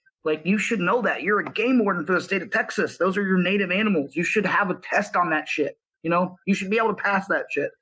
But what's good is that the herping community and the reptile community are pretty up to date on their laws. So usually they're the ones schooling the animal control officer, or a lot of people get popped out in West Texas out herping. You have to have vest on. You can't be on the right of way. Things like that. They know the laws better than those guys out there do most of the time. Right. So when you cut off, we were talking, and I was saying, so I'm assuming that that people who are selling HOTS are from the state that the event is in, because if they're coming from another state, they would have their permit from the other state and not exactly. So 3 of our hot vendors that come to Louisiana are from Texas, but they've gotten their permits in the state of Louisiana from Louisiana Fish and Game. So they pay both? Yes. Wow. And there's probably a higher fee for out of state? Is it kind of absolutely. Yep, absolutely. They pay an out of state fee for that. So they must do enough business to cover paying that second permit. Yeah, because we do, Conroe's our largest hot show. Our other venomous shows like Slidell in New Orleans, there's not a lot of venomous breeders, actually. There's quite a few of them, but they're not in Texas and Louisiana. They're in different states. Right. But they're not going to travel just to come to a show. So we have 3 or 4 at those shows that are just venomous, here and there. Conroe has 8 or 9 usually. We get people that travel a little further to that show, but that's where we started, and that's grown the most. So, but the other shows, we have 3 or 4 venomous vendors at every show. It's not like a huge part of the show, but we don't separate them either. They're part of the show. They're vendors just like everyone else. Now, do you put them all on one wall? I do put them in a section together because it helps those guys. If this guy's looking for this type of rattlesnake and he doesn't have it, and the vendor next to him does, they can send each other, and they can watch each other's tables too. They know the protocols. They have their permits. I put them together because it helps them and it helps me too. Know where they're at, and I can direct people look, this is where the venomous section is. On my layout, it's in red. All the tables are in red, so it tells people where to go. So it's a little bit easier that way instead of just spreading them all over the place. But like I said, it benefits them and it benefits us too. And I feel like if someone has a problem with a venomous animal, you want to at least be able to know which direction you're going in, I guess. Yeah. And our guys know that, nothing comes out. We usually have hot rooms at every venue so they can go in and lock the doors. And if they need to clean a tub or anything or, whatever they need to do, they can do it in privacy and in a locked room, in secure areas. So that was a big issue with the liability was doing venomous. It was a tough thing for us to decide to do, but it was a necessity in the Houston area for sure. Because that's something that obviously you didn't have to do. Did you just see that as like something that would differentiate you between the other shows? I did, but there was also, again, it was a demand. It started in Houston because there's another venomous show, but it was a demand to do a big show that was venomous, do a hot show like that. And bring in vendors from other areas and bring in really cool stuff that nobody had seen before. And so we task our vendors with that, and it's grown. It's been really good. Sweet. So going to obviously all over the country and traveling so much, I mean, how do you even keep up with everything and your own animals and multiple shows at the same time? Actually, my son's 19. He graduated in May of last year and moved in with us full time.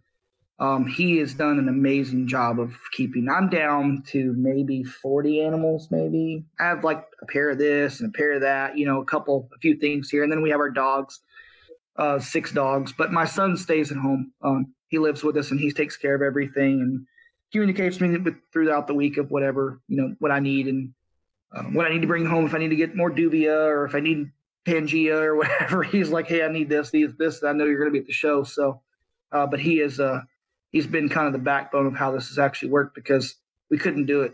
I mean, honestly, we couldn't travel this much with our animals. We'd have to get rid of everything or take the dogs with us would be crazy. Right.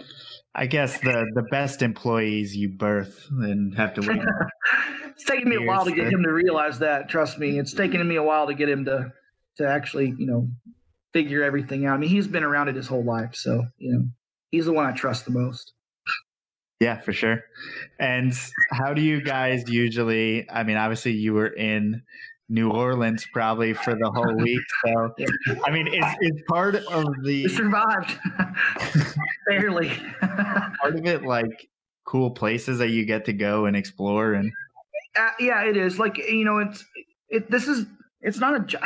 It's hard to say this is a job because it's not really a job. It is our career. It is a job because we work our asses off at this, but we have to have fun time. Like if we didn't set a shutdown time, we would both be on our laptops and computers until 1 or 2 in the morning working and never talk, never say anything to each other. When we're out of town, we'll go market until 4, 5, 6 o'clock, and then we're done. And then it's time we'll do updates or whatever we need to do on our laptops because we're still working. We're doing updating websites and layouts and vendor payments that are coming in and customer payments for wheel call. We do all that stuff. But once it's done, we like to go out and do, have some fun. That's part of it. We get to see some friends that we don't see but twice a year, so we always try to meet up with people. And like we really are, like I keep saying we're a family, but we really have developed a reptile family in these areas because I would do anything for any of my vendors. And when we see them, it's not just because we're here for the show. It's because we actually like being around each other, even when we're outside of the show. That's work time. So yeah, it's fun to go to these areas and have fun, but it's still all business while we're here. We're still working. I'm always on my phone. My phone. She gets mad at me about my phone because I'm at dinner at 8 o'clock at night. My phone's going off and it's a vendor bitching about something or wanting something or bitching about another vendor or something else. So and that's stuff I have to take care of. I'm on call 24/7 pretty much. So, yeah. Random question that means nothing, but when you're choosing where to stay in each city, do you try to get a place close to the location, or does it not really matter? We try, except for our casino because we get comps, but except for Corpus because our venue is about 20 minutes from the beach, 30 minutes from the beach. But we usually try to stay close to the beach. Like you have to when you're in Corpus, you have to go to the beach. So, but most places, yeah, we try to stay pretty close, and we try to get areas. We try to stay in hotels where all the vendors can book, so we're all together. Usually, it's all of us.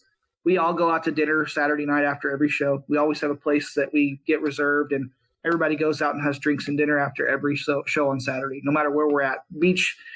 Corpus, we do a big beach bonfire for all the vendors every Saturday show. So most of the places we go, like here, we have a big seafood place that's here that all of our vendors are invited to, and they go wherever, most of them come. We have 40 or 50 people usually at every dinner on Saturday night.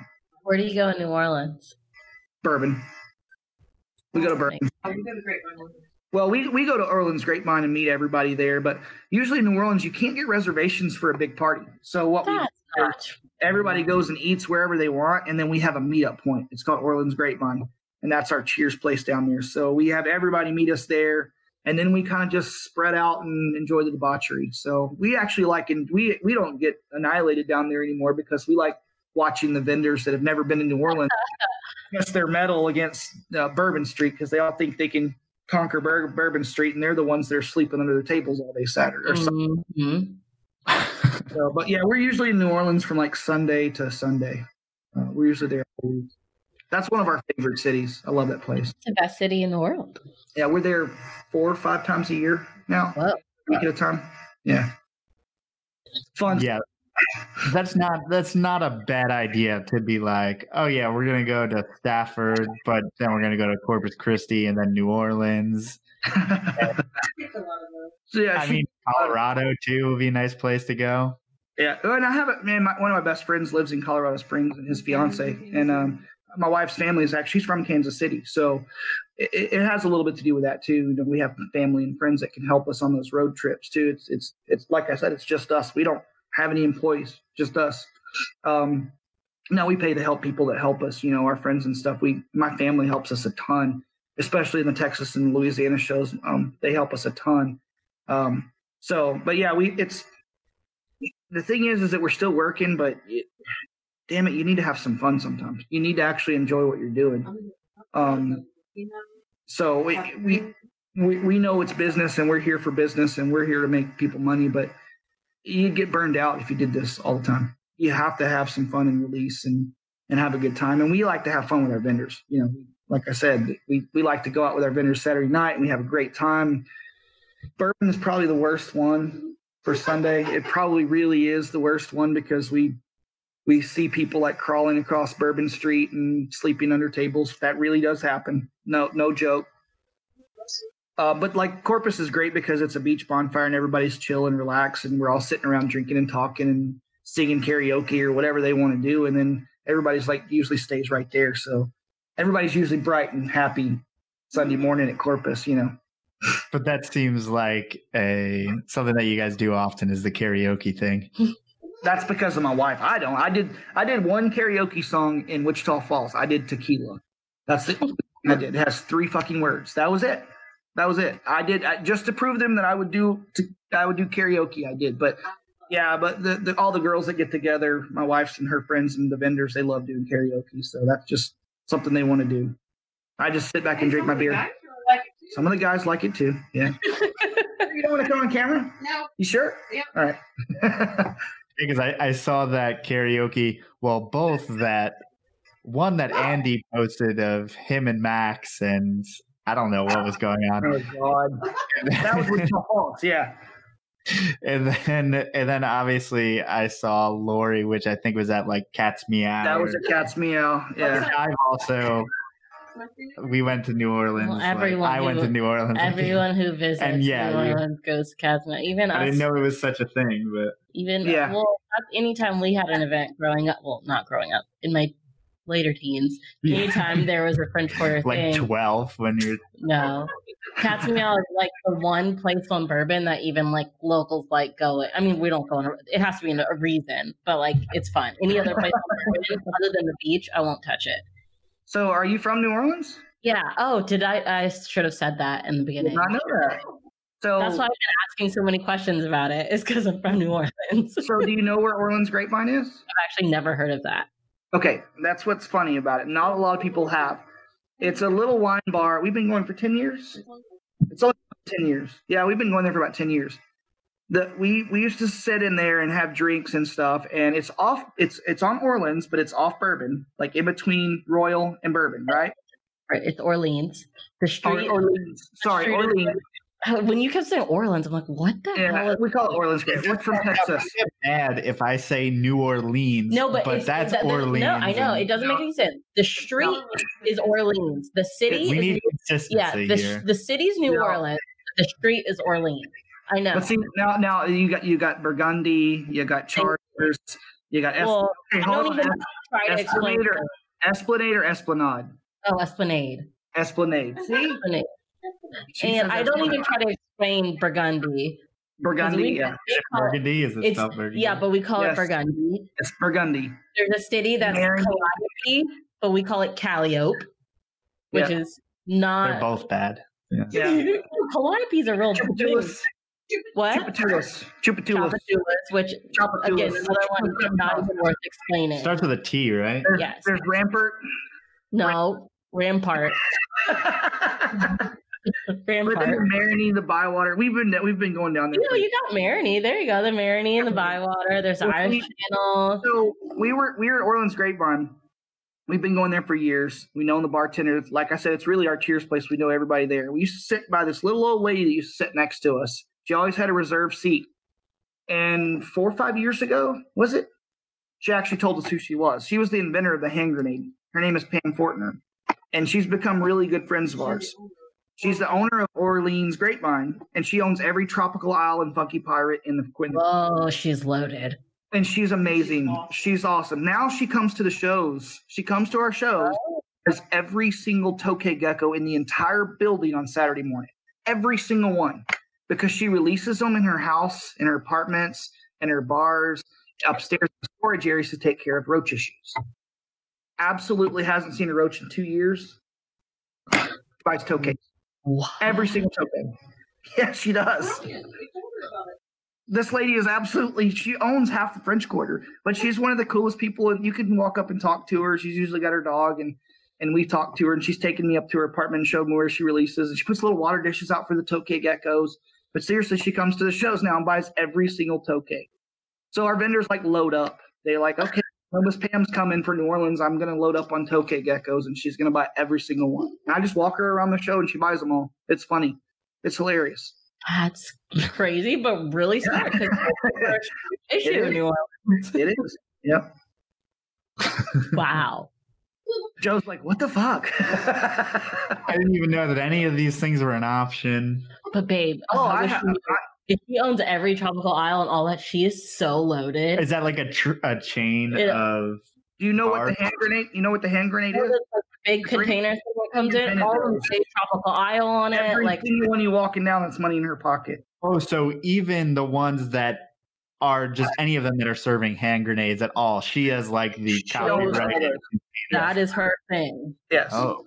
Any festival, there's a festival every weekend. Anytime that's sold, she is getting so much money. Yeah, she's like one of the most down to earth people you'll ever meet in your life. She's just the sweetest person. Now she'll cuss like a sailor, she really is. She's 80-something years old and get shit faced drunk and cuss you out. But she's one of the coolest people you'll ever meet.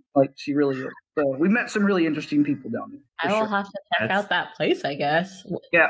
Well, if you go in, you have to ask for Sunshine. She actually did from one of our shows. Once you walk in and ask for Sunshine, everybody knows Sunshine there. She's the bartender there. She's that's just Sunshine. I don't even know how to explain it. She's just she's got this huge. Now she's got a Tegu and built this huge enclosure. So we've turned a lot of people into reptile people in New Orleans. That's crazy because it's I want to ask that question. That's do you have a story from one show? But it's hard. You would have never said the inventor of the hand grenade. That probably doesn't come off the first time. But somehow we get there. Well, I did hire hookers in New Orleans to hand out flyers. Oh. I didn't realize I did. Actually, I didn't really do it. What happened? No, I didn't. I didn't really hire hookers. Wait, come on the show. I'll tell you the truth. Actually, this was the only show that I went to New Orleans by myself during the week. I flew out. And it was right during Mardi Gras because I wanted to get a bunch of flyers out in the Mardi Gras parades. I'd gone to this bar. I was sitting down. I was carrying these boxes with me of all these flyers and stuff. I sat down at this bar, and these girls were like, "Hey, what are you doing with all those?" And I said, "This is what I do. I put on Reptile Expos. I'm passing out flyers in the Mardi Gras parades today." I was handing them to people in line in the parade. I was just handing out flyers, and they said, "Well, we'll go help you." I'm like, well, shit, yeah, let's go. Had no idea who these girls were. Oh my God. We walked around and passed out about 5,000 flyers in a few hours. And we're drinking the whole time. You can't go to Mardi Gras and not drink. So we go back to the bar that we originally met them at. And we're sitting there talking, and they're buying me drinks and stuff. And I'm completely annihilated. My phone is dead. My wife can't get a hold of me. That was like 4 p.m.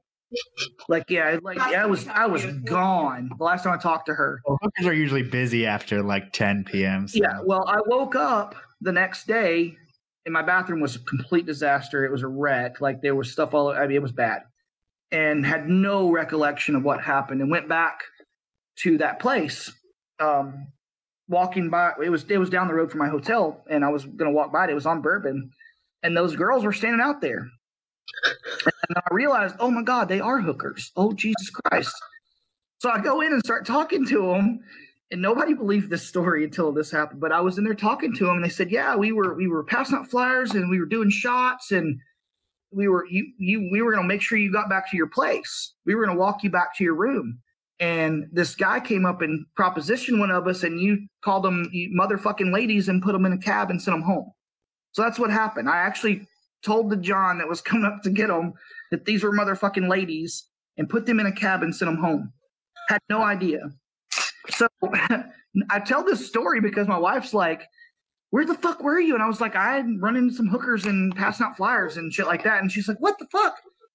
So none of the vendors believed me, and we're down in New Orleans after the show. This was like 2 weeks before the show. That Saturday night, we're walking down, and we walk in front of that store, and sure as shit, those same two girls are in the bar, and they come running out, hugging me, asking for calling Lori by name. Lori, oh my God! And all my friends are like, their faces are like, what the fuck? I'm like, I told you, I really did. They helped me. They helped me pass out like 5,000 fucking flyers. I had hookers in New Orleans doing it for me for free. And then she didn't believe me for a while, but then they're trying to buy her shots and shit and giving her hugs. And Lori's like, what in the fuck? I'm like, I told you. They can't make that shit up. You really can't. You really can't make that shit up at all. And that is very New Orleans. That doesn't happen. It really is. It really is. It really is. That's a one of a kind city. We love it. That's hilarious. Wow. Wow. Yeah. Does anything else happen? I mean, like. Of course, other stuff happens. Have you ever done a show and. All right. It's terrible. Like, has a show ever failed? Because I know you were worried about the first one. But has no, we had a show in Dallas that failed. Our first San Antonio show failed. We don't do those shows anymore. And it was a combination of some bad marketing during the time, or it was when we first started and not knowing enough, bad weather, and you can't learn anything if you don't fail, honestly. Right. If everything's great, then you're never going to make it better. So we learned a lot from those failures, and we still have bad shows every once in a while, and it's nothing. But here's the difference, though, in having a bad show and just giving up is like we try to work harder to make the next show better. Our last Longview show, we did it the weekend before Thanksgiving. That was a complete mistake. Like, we'll never do that again. That was the only date we could get, but it wasn't a good show at all. And there's definition of good show and bad show is different for some people.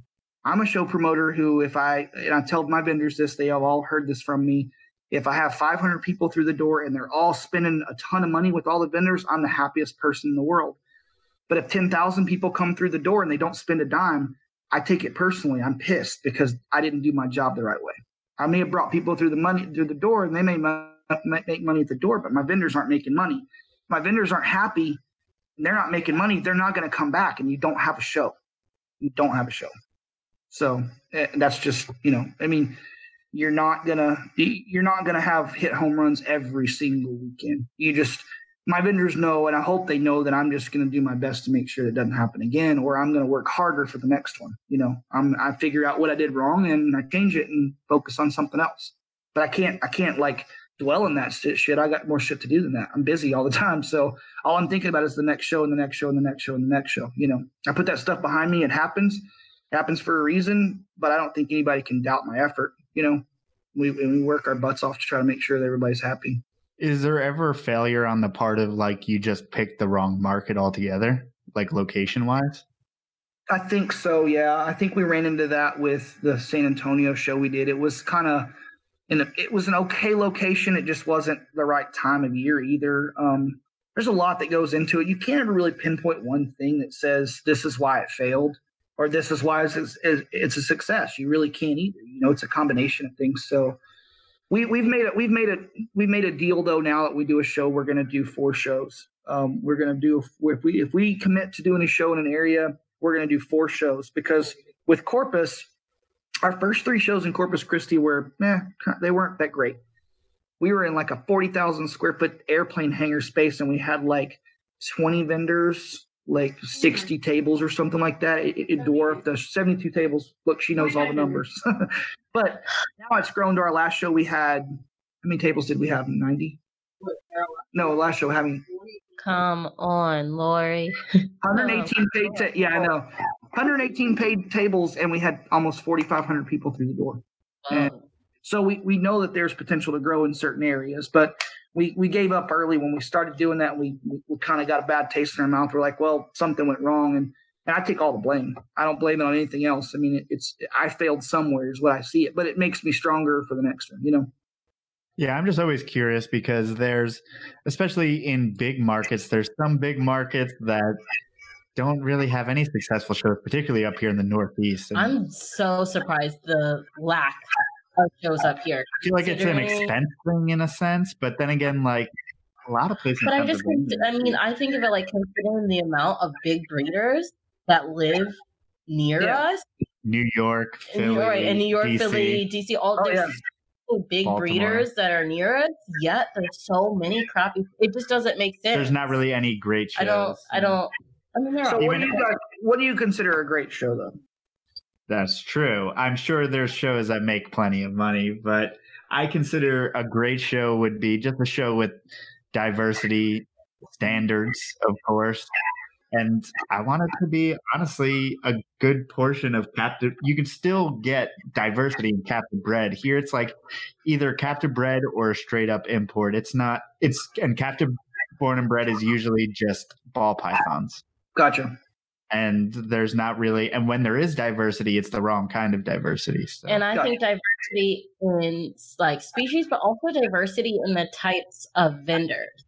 Like, I feel like even when we go to like NRBC in Arlington, like that's a big major show, but I think they have some vendors there who are considered, like they're not doing thousands and thousands of, you know what I mean? Like, I don't know if Ryan would consider himself. I don't consider Ryan like someone who's doing huge amount. He's a popular vendor and he's, noticed, but like he's not a huge big time breeder. Not a commercial breeder. Right. He's not a commercial breeder, but he's at Arlington. He's also at Lone Star and shit like that. But I feel like there's, a good show to me also has a variety of smaller breeders. No, that's our niche.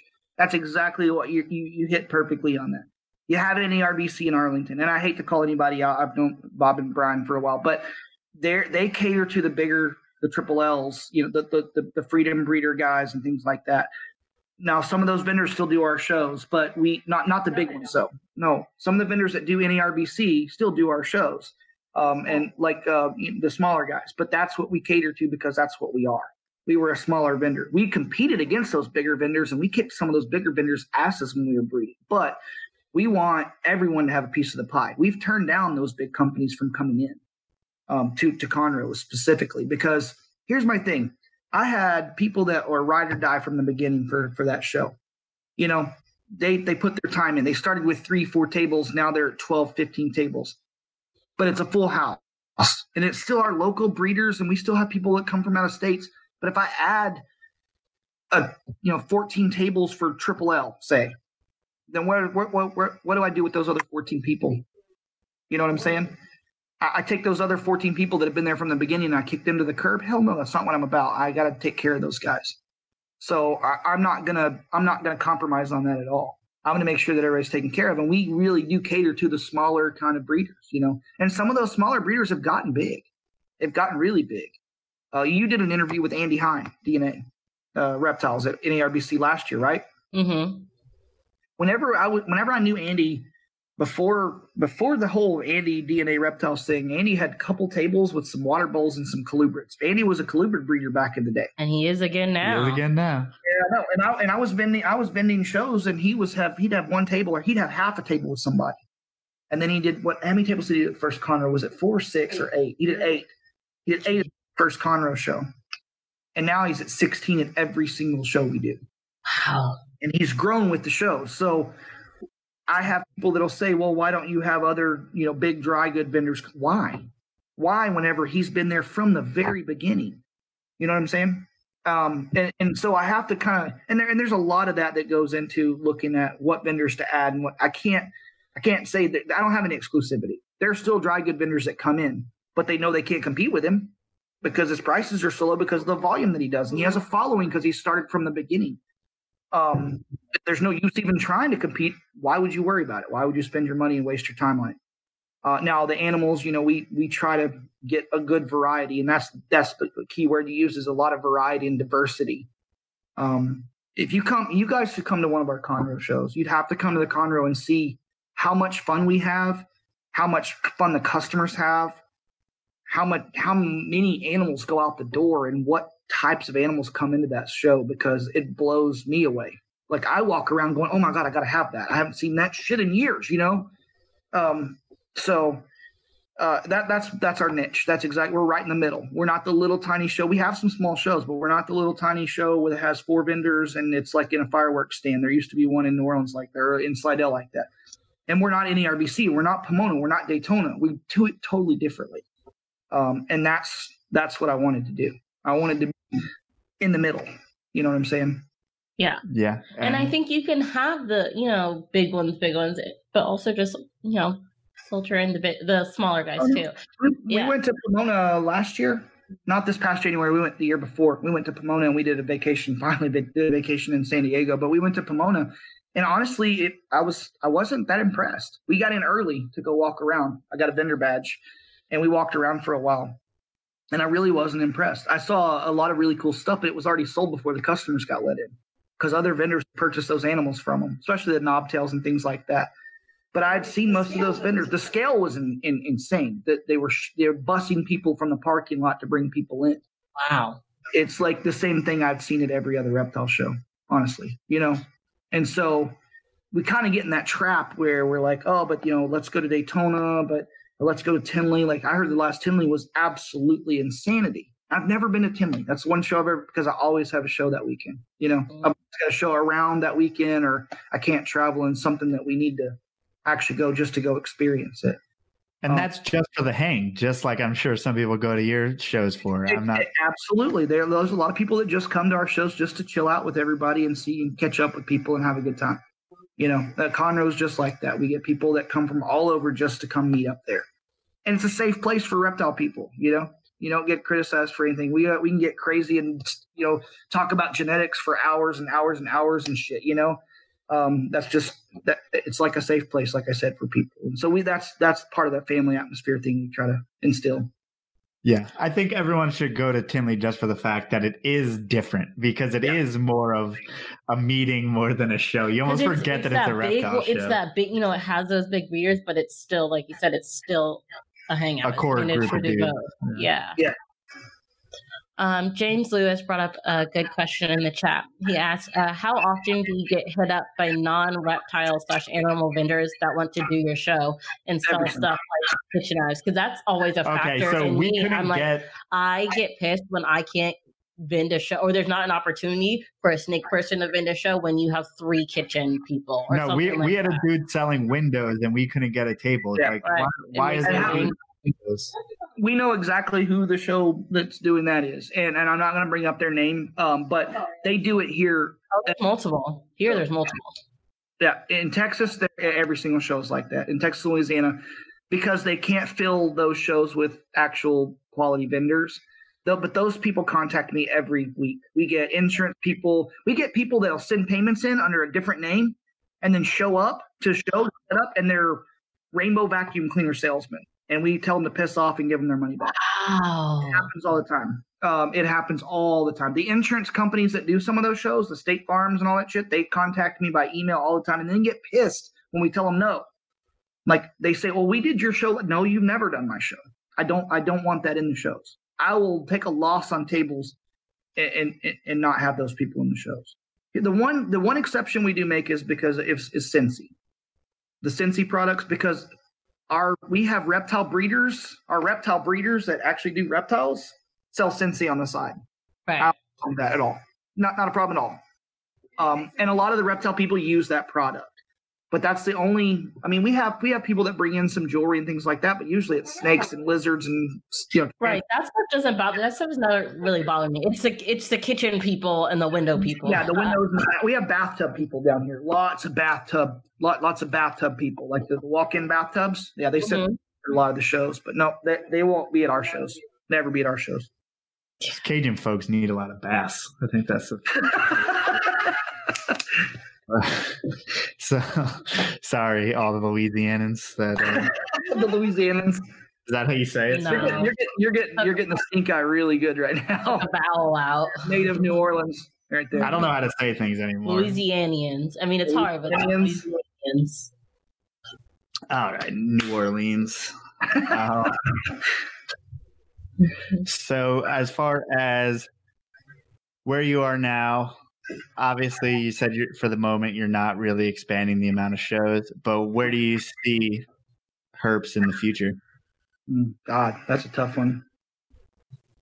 I really want it to be something that I can pass on and let my kids run. I want to give my kids and my family a legacy. I want them to know the importance of why we do it, and they have the respect for the animals because, like I said, they've grown up doing it.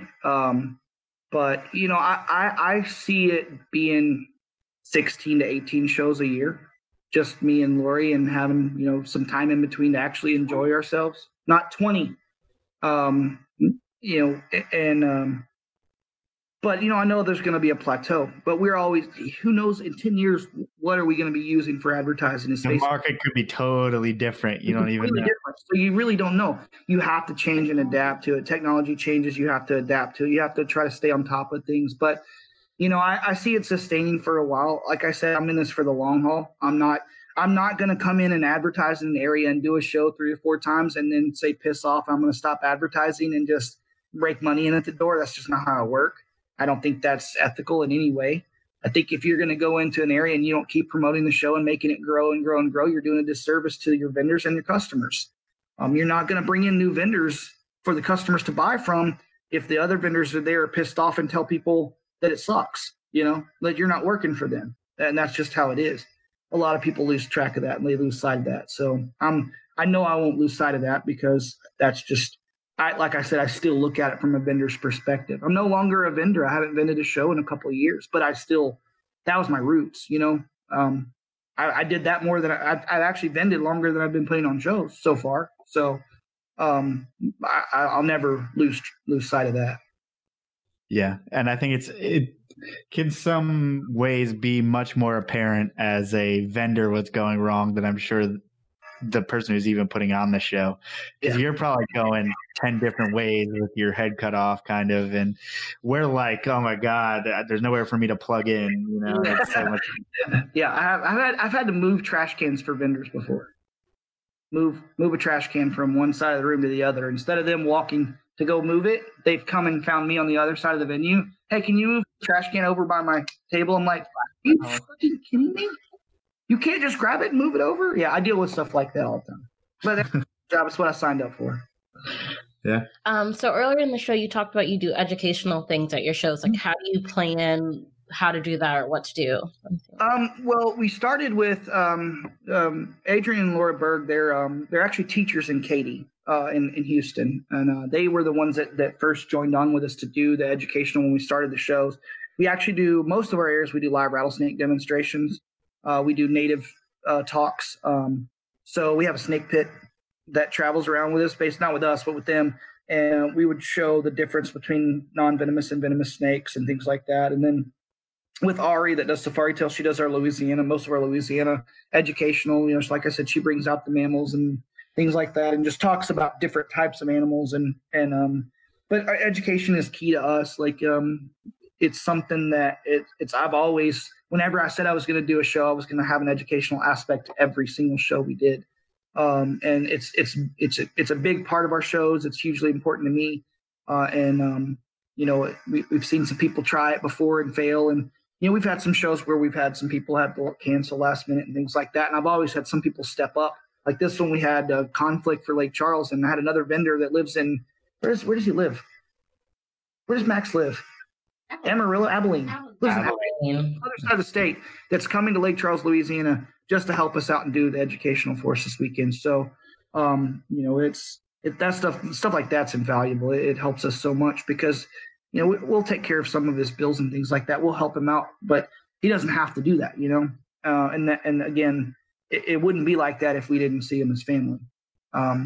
He knew we were in a spot and he came, and that's what I would do for anyone else, so.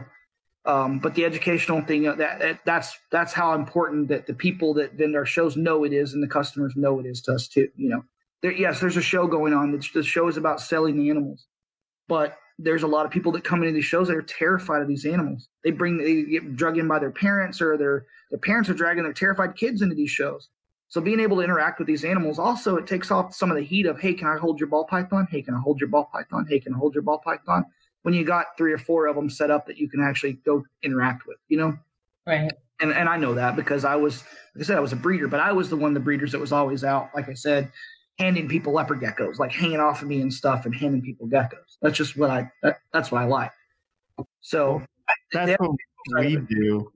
Like for all of our shows, she just goes, now we always bring an adult, and she's just out in front of the table, like having kids touch it and at the end of the day, I know vendors complain about that, but dude, how many of those people end up buying snakes for us, or at least remembering us, or at least hitting us up after the show saying like, thanks, or I'm glad I met you guys, or something. And you get it. And that's where I go back to the people forget where they started.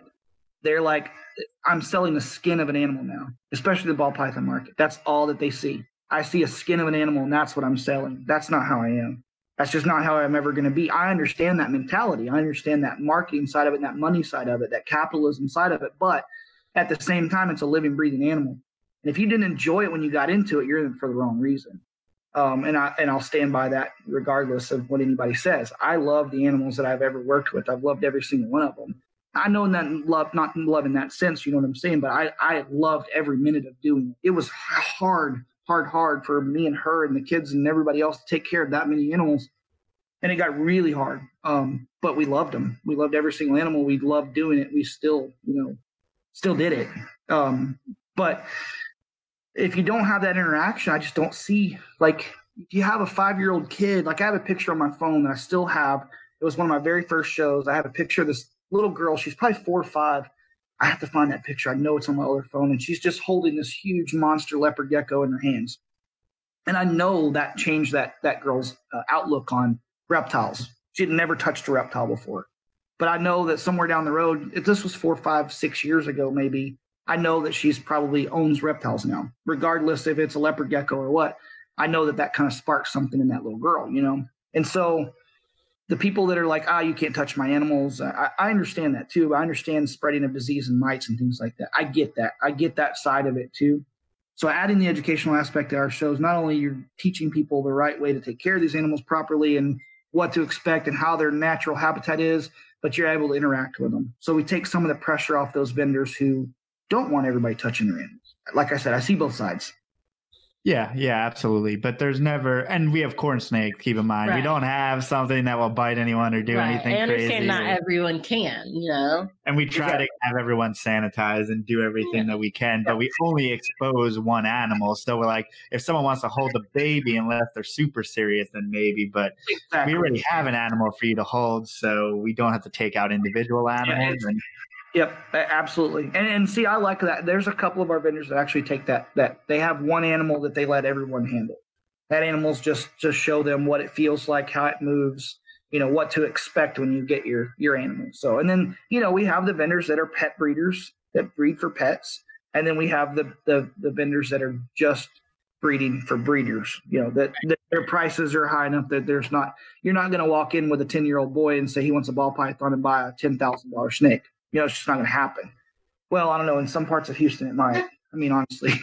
But so we see both sides of that. We get it. We honestly get it. We've been there. We had animals that were $500, $600, $700 geckos, And then we have our $20 and $40 geckos, so we get that too. I think we get that more than other people because we sold low end. Because I do corn snakes, you did leopard geckos.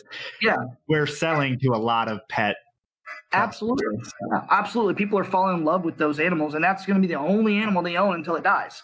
Like there are a lot of a lot of those geckos that I've sold we got pictures back from. That's the only gecko they had for 5, 6, 7 years.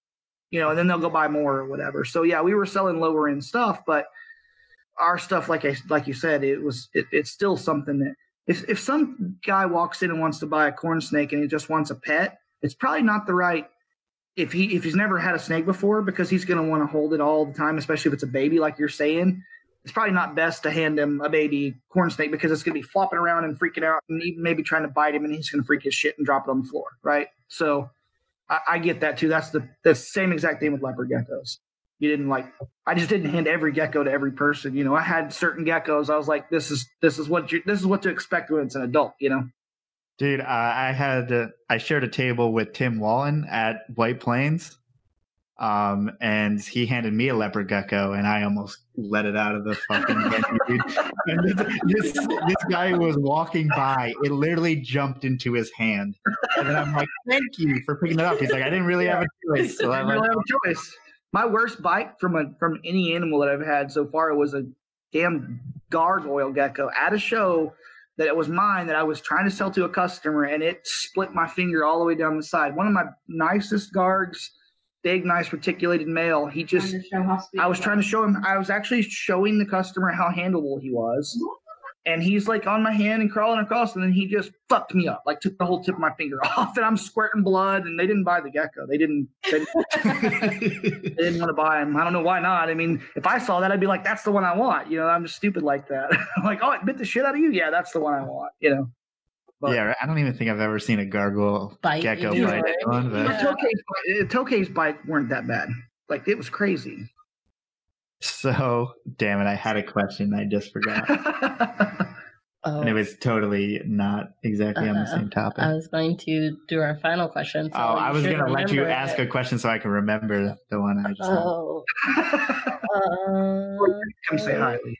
Ooh, animals. Come here. Animals, that's your question. Animals. Wow, good job. Come here.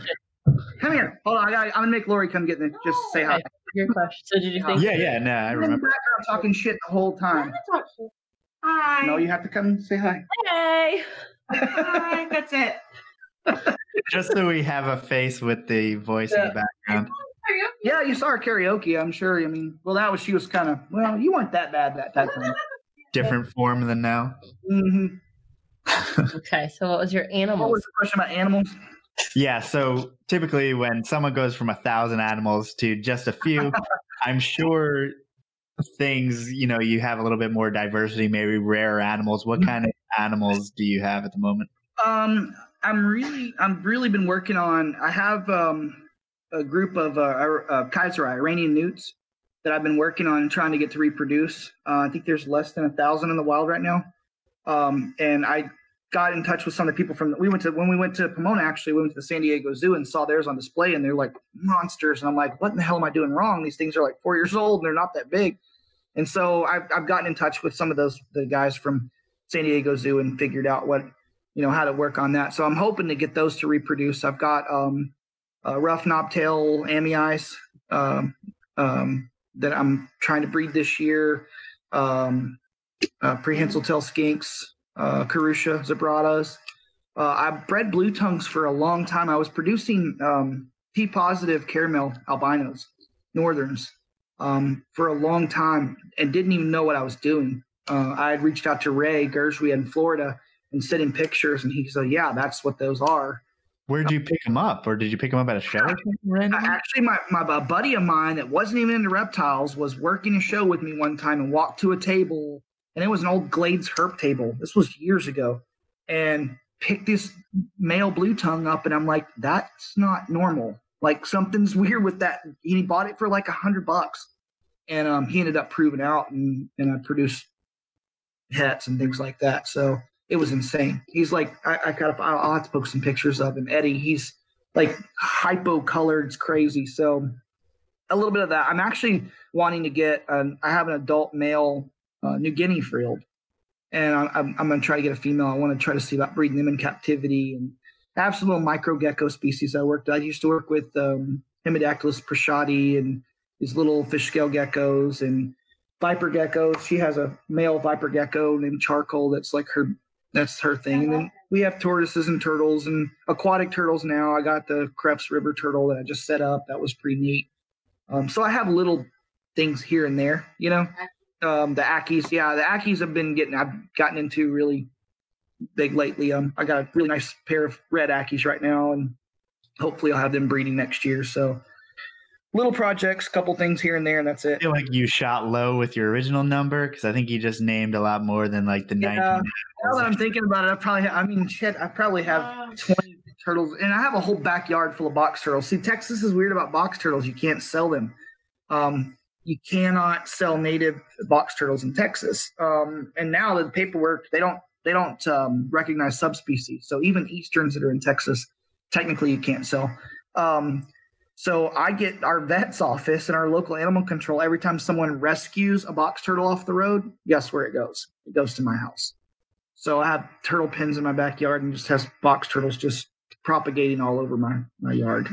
I find them when I go winterize. I usually find babies crawling around, and I take them and set them up in the house until I get them large enough, and then they go back outside. So I just have a herd of box turtles in my backyard. Well, that's pretty awesome. And I was going to ask.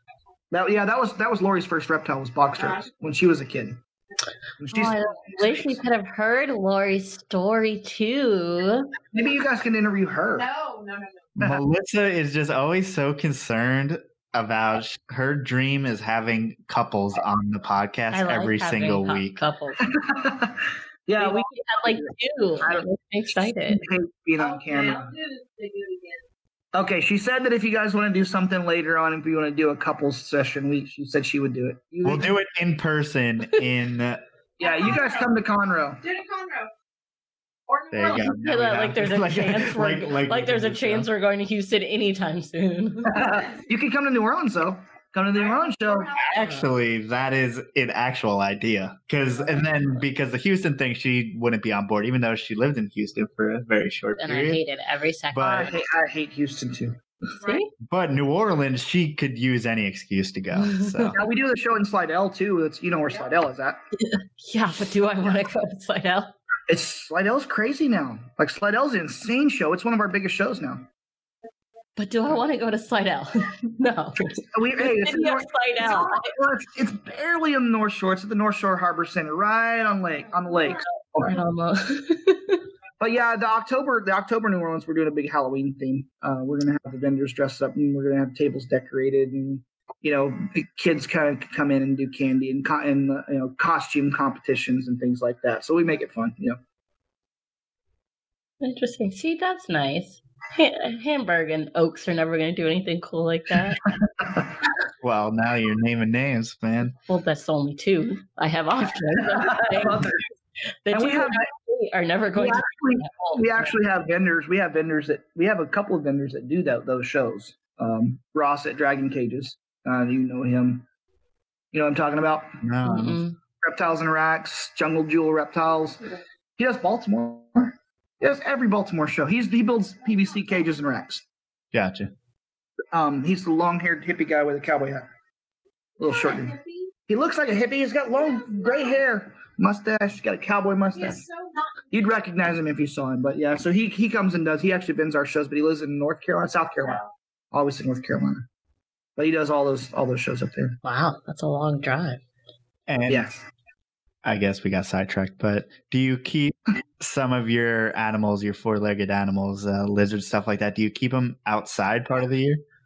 I did when we had a big male iguana. I had a big outdoor enclosure that I built, and then I have we have tortoises and turtles and stuff outside. I have my buddy has I have some melanistic lacerda that I got, and he's had them in his house. He's kept them outside for a long time, but some of my other stuff is just too small right now to even think about putting out. Like I have some salves and things like that. They're just not, and I have beaded lizards, but they stay lock and key. You know, that's my own. You're definitely way over 19.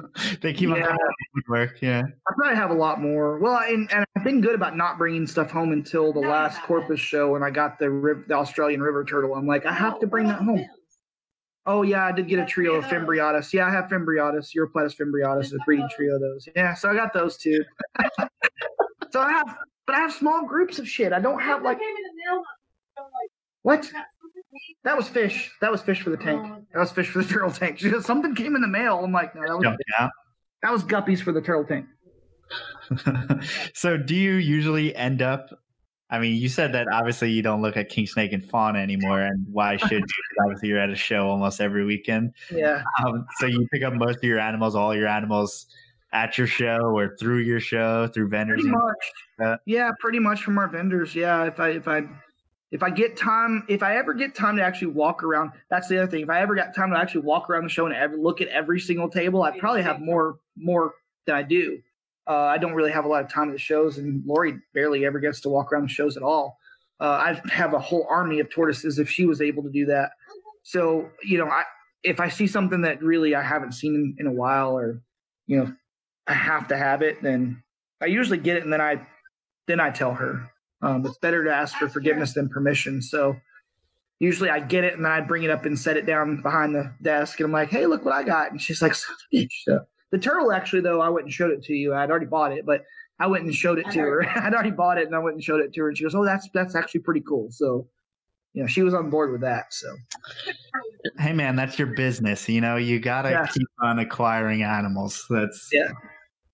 I mean, that's why we do it. We love it. I mean, I absolutely love it. I love reptiles. I love all animals, period. But, you know, reptiles are something that I've always stuck to, and I've always been around and always kept, and always cared for, and tried to learn about and research and things like that. So, you know, it's in my blood. It's what I live for, honestly. Now it is really what I live for. True. So, I mean, I really do. I get to go to these really cool places, and like the people that have private zoos that set up and are educational people, and get to see their setups and their animals and get to spend time with those people. And I made some amazing connections. We've made some lifelong friends in this whole thing. And I wouldn't change that for the world. The hard work's worth it. And we're like I said, we're trying to get people on board with educating the customers and not just being a flesh peddling show. So I think I'm trying to do something right. I don't know if I'm succeeding the way I want to yet. I'm trying to get there. We're trying to change the way things are done. And slowly but surely, I think there's been we're trying to change it, and it's getting there. And I think we're on the kind of the dawn of a new generation in our hobby, in the way that the newer kids coming up are so serious about different ways of keeping and learning everything about the animals. And like, honestly, the questions we get most in depth, and like we have like a 16-year-old coming around with a notebook taking notes on what we say. Oh yeah, absolutely. They're getting more and more serious and expect more out of you too. Absolutely. And the customers that come in are way more educated than we were when we were shopping for animals. I used to sit around pet shops and look at books. Like, it wasn't the internet when I was there. We would buy shit at White Plains that we didn't know what it was, and the vendor. That's a lot. We've seen that at shows. Like, you know, we've seen that at shows. So yeah, people are getting more educated, and the technology behind keeping reptiles is changing and evolving. It's slower than it should be, but it's getting there. And it's still kind of archaic as far as how we keep, but we're learning more and more and more about things. You know, right now the big buzzword is bioactive, and everybody's gone. I've been keeping dirt in my enclosure since I was 8 years old. Like, you know what I'm saying? Like, that's we started there. The hobby started there, and then it went to sterile. Exactly. It started there, and we'd get roly-polies in the yard and throw them in our enclosure, and that was our isopods. You know, so it's getting back to that, and I understand that it's all a cycle. The whole reptile industry is a complete cycle. It's always going to be cyclical. And then you can go see Andy and set up a whole enclosure with dirt and magnolia. Yeah, you can see Andy and set up an enclosure with dirt and everything else. Yep. He does some really cool planted bibs and stuff. So obviously we want to let you get to your fun time here. And do you have anything you want to leave the listener with, or anything you want to get out there? No, I mean, just that, you know, we're not. I hope I'm coming off as genuine because I really do love this. It's changed my entire life doing the shows. It really has. But I'm learning as we go, and we're learning how vendors react, and we're learning what customers' wants and needs are, and we really are doing this for the betterment of the hobby. We've made mistakes along the way. We're not perfect. We've done some stupid things, but we've learned from those mistakes and we've moved on. We're not trying to take over the world. We're not trying to run anybody out of business or anything like that. We're trying to do us. We're trying to focus on what makes us different and keep growing and growing and growing. And we had some naysayers from the beginning, from the top, people that you guys know. They were putting us down for. They shit on us too. Don't worry, bud. Stop. And you know what? It makes you stronger. What doesn't kill you makes you stronger. And we keep overcoming, and we keep driving forward, and we keep pushing ahead. And eventually, it'll come to the point where we hope that most of the shows will catch on and say, "Look, it's time to stop the shit. It's time to stop letting those people get away with this." There's some big names in the industry that get away with shit at some of the biggest shows that I would never have at my show. And I just don't understand. I understand that they're trying to make money on the tables, but it's just not worth your morals or your ethics or your business practice or the person next to you's business practice to let that keep going for the health of the animals, period. It's just not worth it. And until people more like we're doing take a stand to that and tell vendors, you're done. You're not going to vend our shows. We don't need you here. I'll take a loss. I don't care. I lose money anyway when I open the doors. Like, I don't care if I've got one more table, but if it's your crap, it's not going to be here. So that's the point across is we say we're revolutionizing reptile shows is our tagline. But we're trying to do a movement here. We're trying to make sure that everybody knows that we're here for the vendors and the customers, but the animals come first. If we don't promote the health and quality of the animals, then the shows are going to get all the AR rights, animal rights activist groups and the PETAs and shit like that. They're going to keep coming after us. If we don't work to make it better, where it's more presentable, and we educate people, then it's all going to be taken away from all of us. We're not going to have anything left. Absolutely. I want to add to that, but Melissa's going to get mad at me. So if anyone wants to reach out, whether to be a vendor or to just see show dates or something like that, where can they go? Just go to herpshow.net, HERPSHO. Oh, you're going to have to do that. It cut out. I mean, really? Spell it. Herpshow.net, HERPSHOW.net. There you go. All of our show dates, all of our locations, our vendor registration, our rules, everything. And for us, PortCityPythons.com. Thank you for listening to the podcast. I'm going to do something new right now. If you are listening to the podcast, could you please review us or like give us stars? I want to see if it does anything on iTunes or wherever. I was about to say, wait, I didn't know you could do that on YouTube, but you're talking about iTunes. I mean, you can give us stars on YouTube too. I don't think they do anything. I didn't even know there's stars on YouTube. No, there aren't. Okay. PortCityPythons.com. If you want to, please check out. So I'm giving people stuff to do now. I know. If you could please check out our fundraising shirt. All the money going to conserve indigos in the wild. And I'm really pumped to be able to hopefully send over some money. So please help us help them. Cool. And other than that, what else do we have? We have a new video out. I mean, I don't know if we're going to talk about that. Yeah, you're already here. You'll figure it out, right? If you're listening to the downloads, they don't. Ooh, so also if you're listening on live, we stream live on YouTube, but we also have downloadable versions on Spotify. And wherever podcasts are found. And that's really it, guys. Yeah. Thank you, Sean and Lori, for coming on and talking to us for 2 hours. Absolutely. Oh, no problem. I got to go get one of those shirts, too. Thanks, man. We would enjoy that, and I would appreciate it.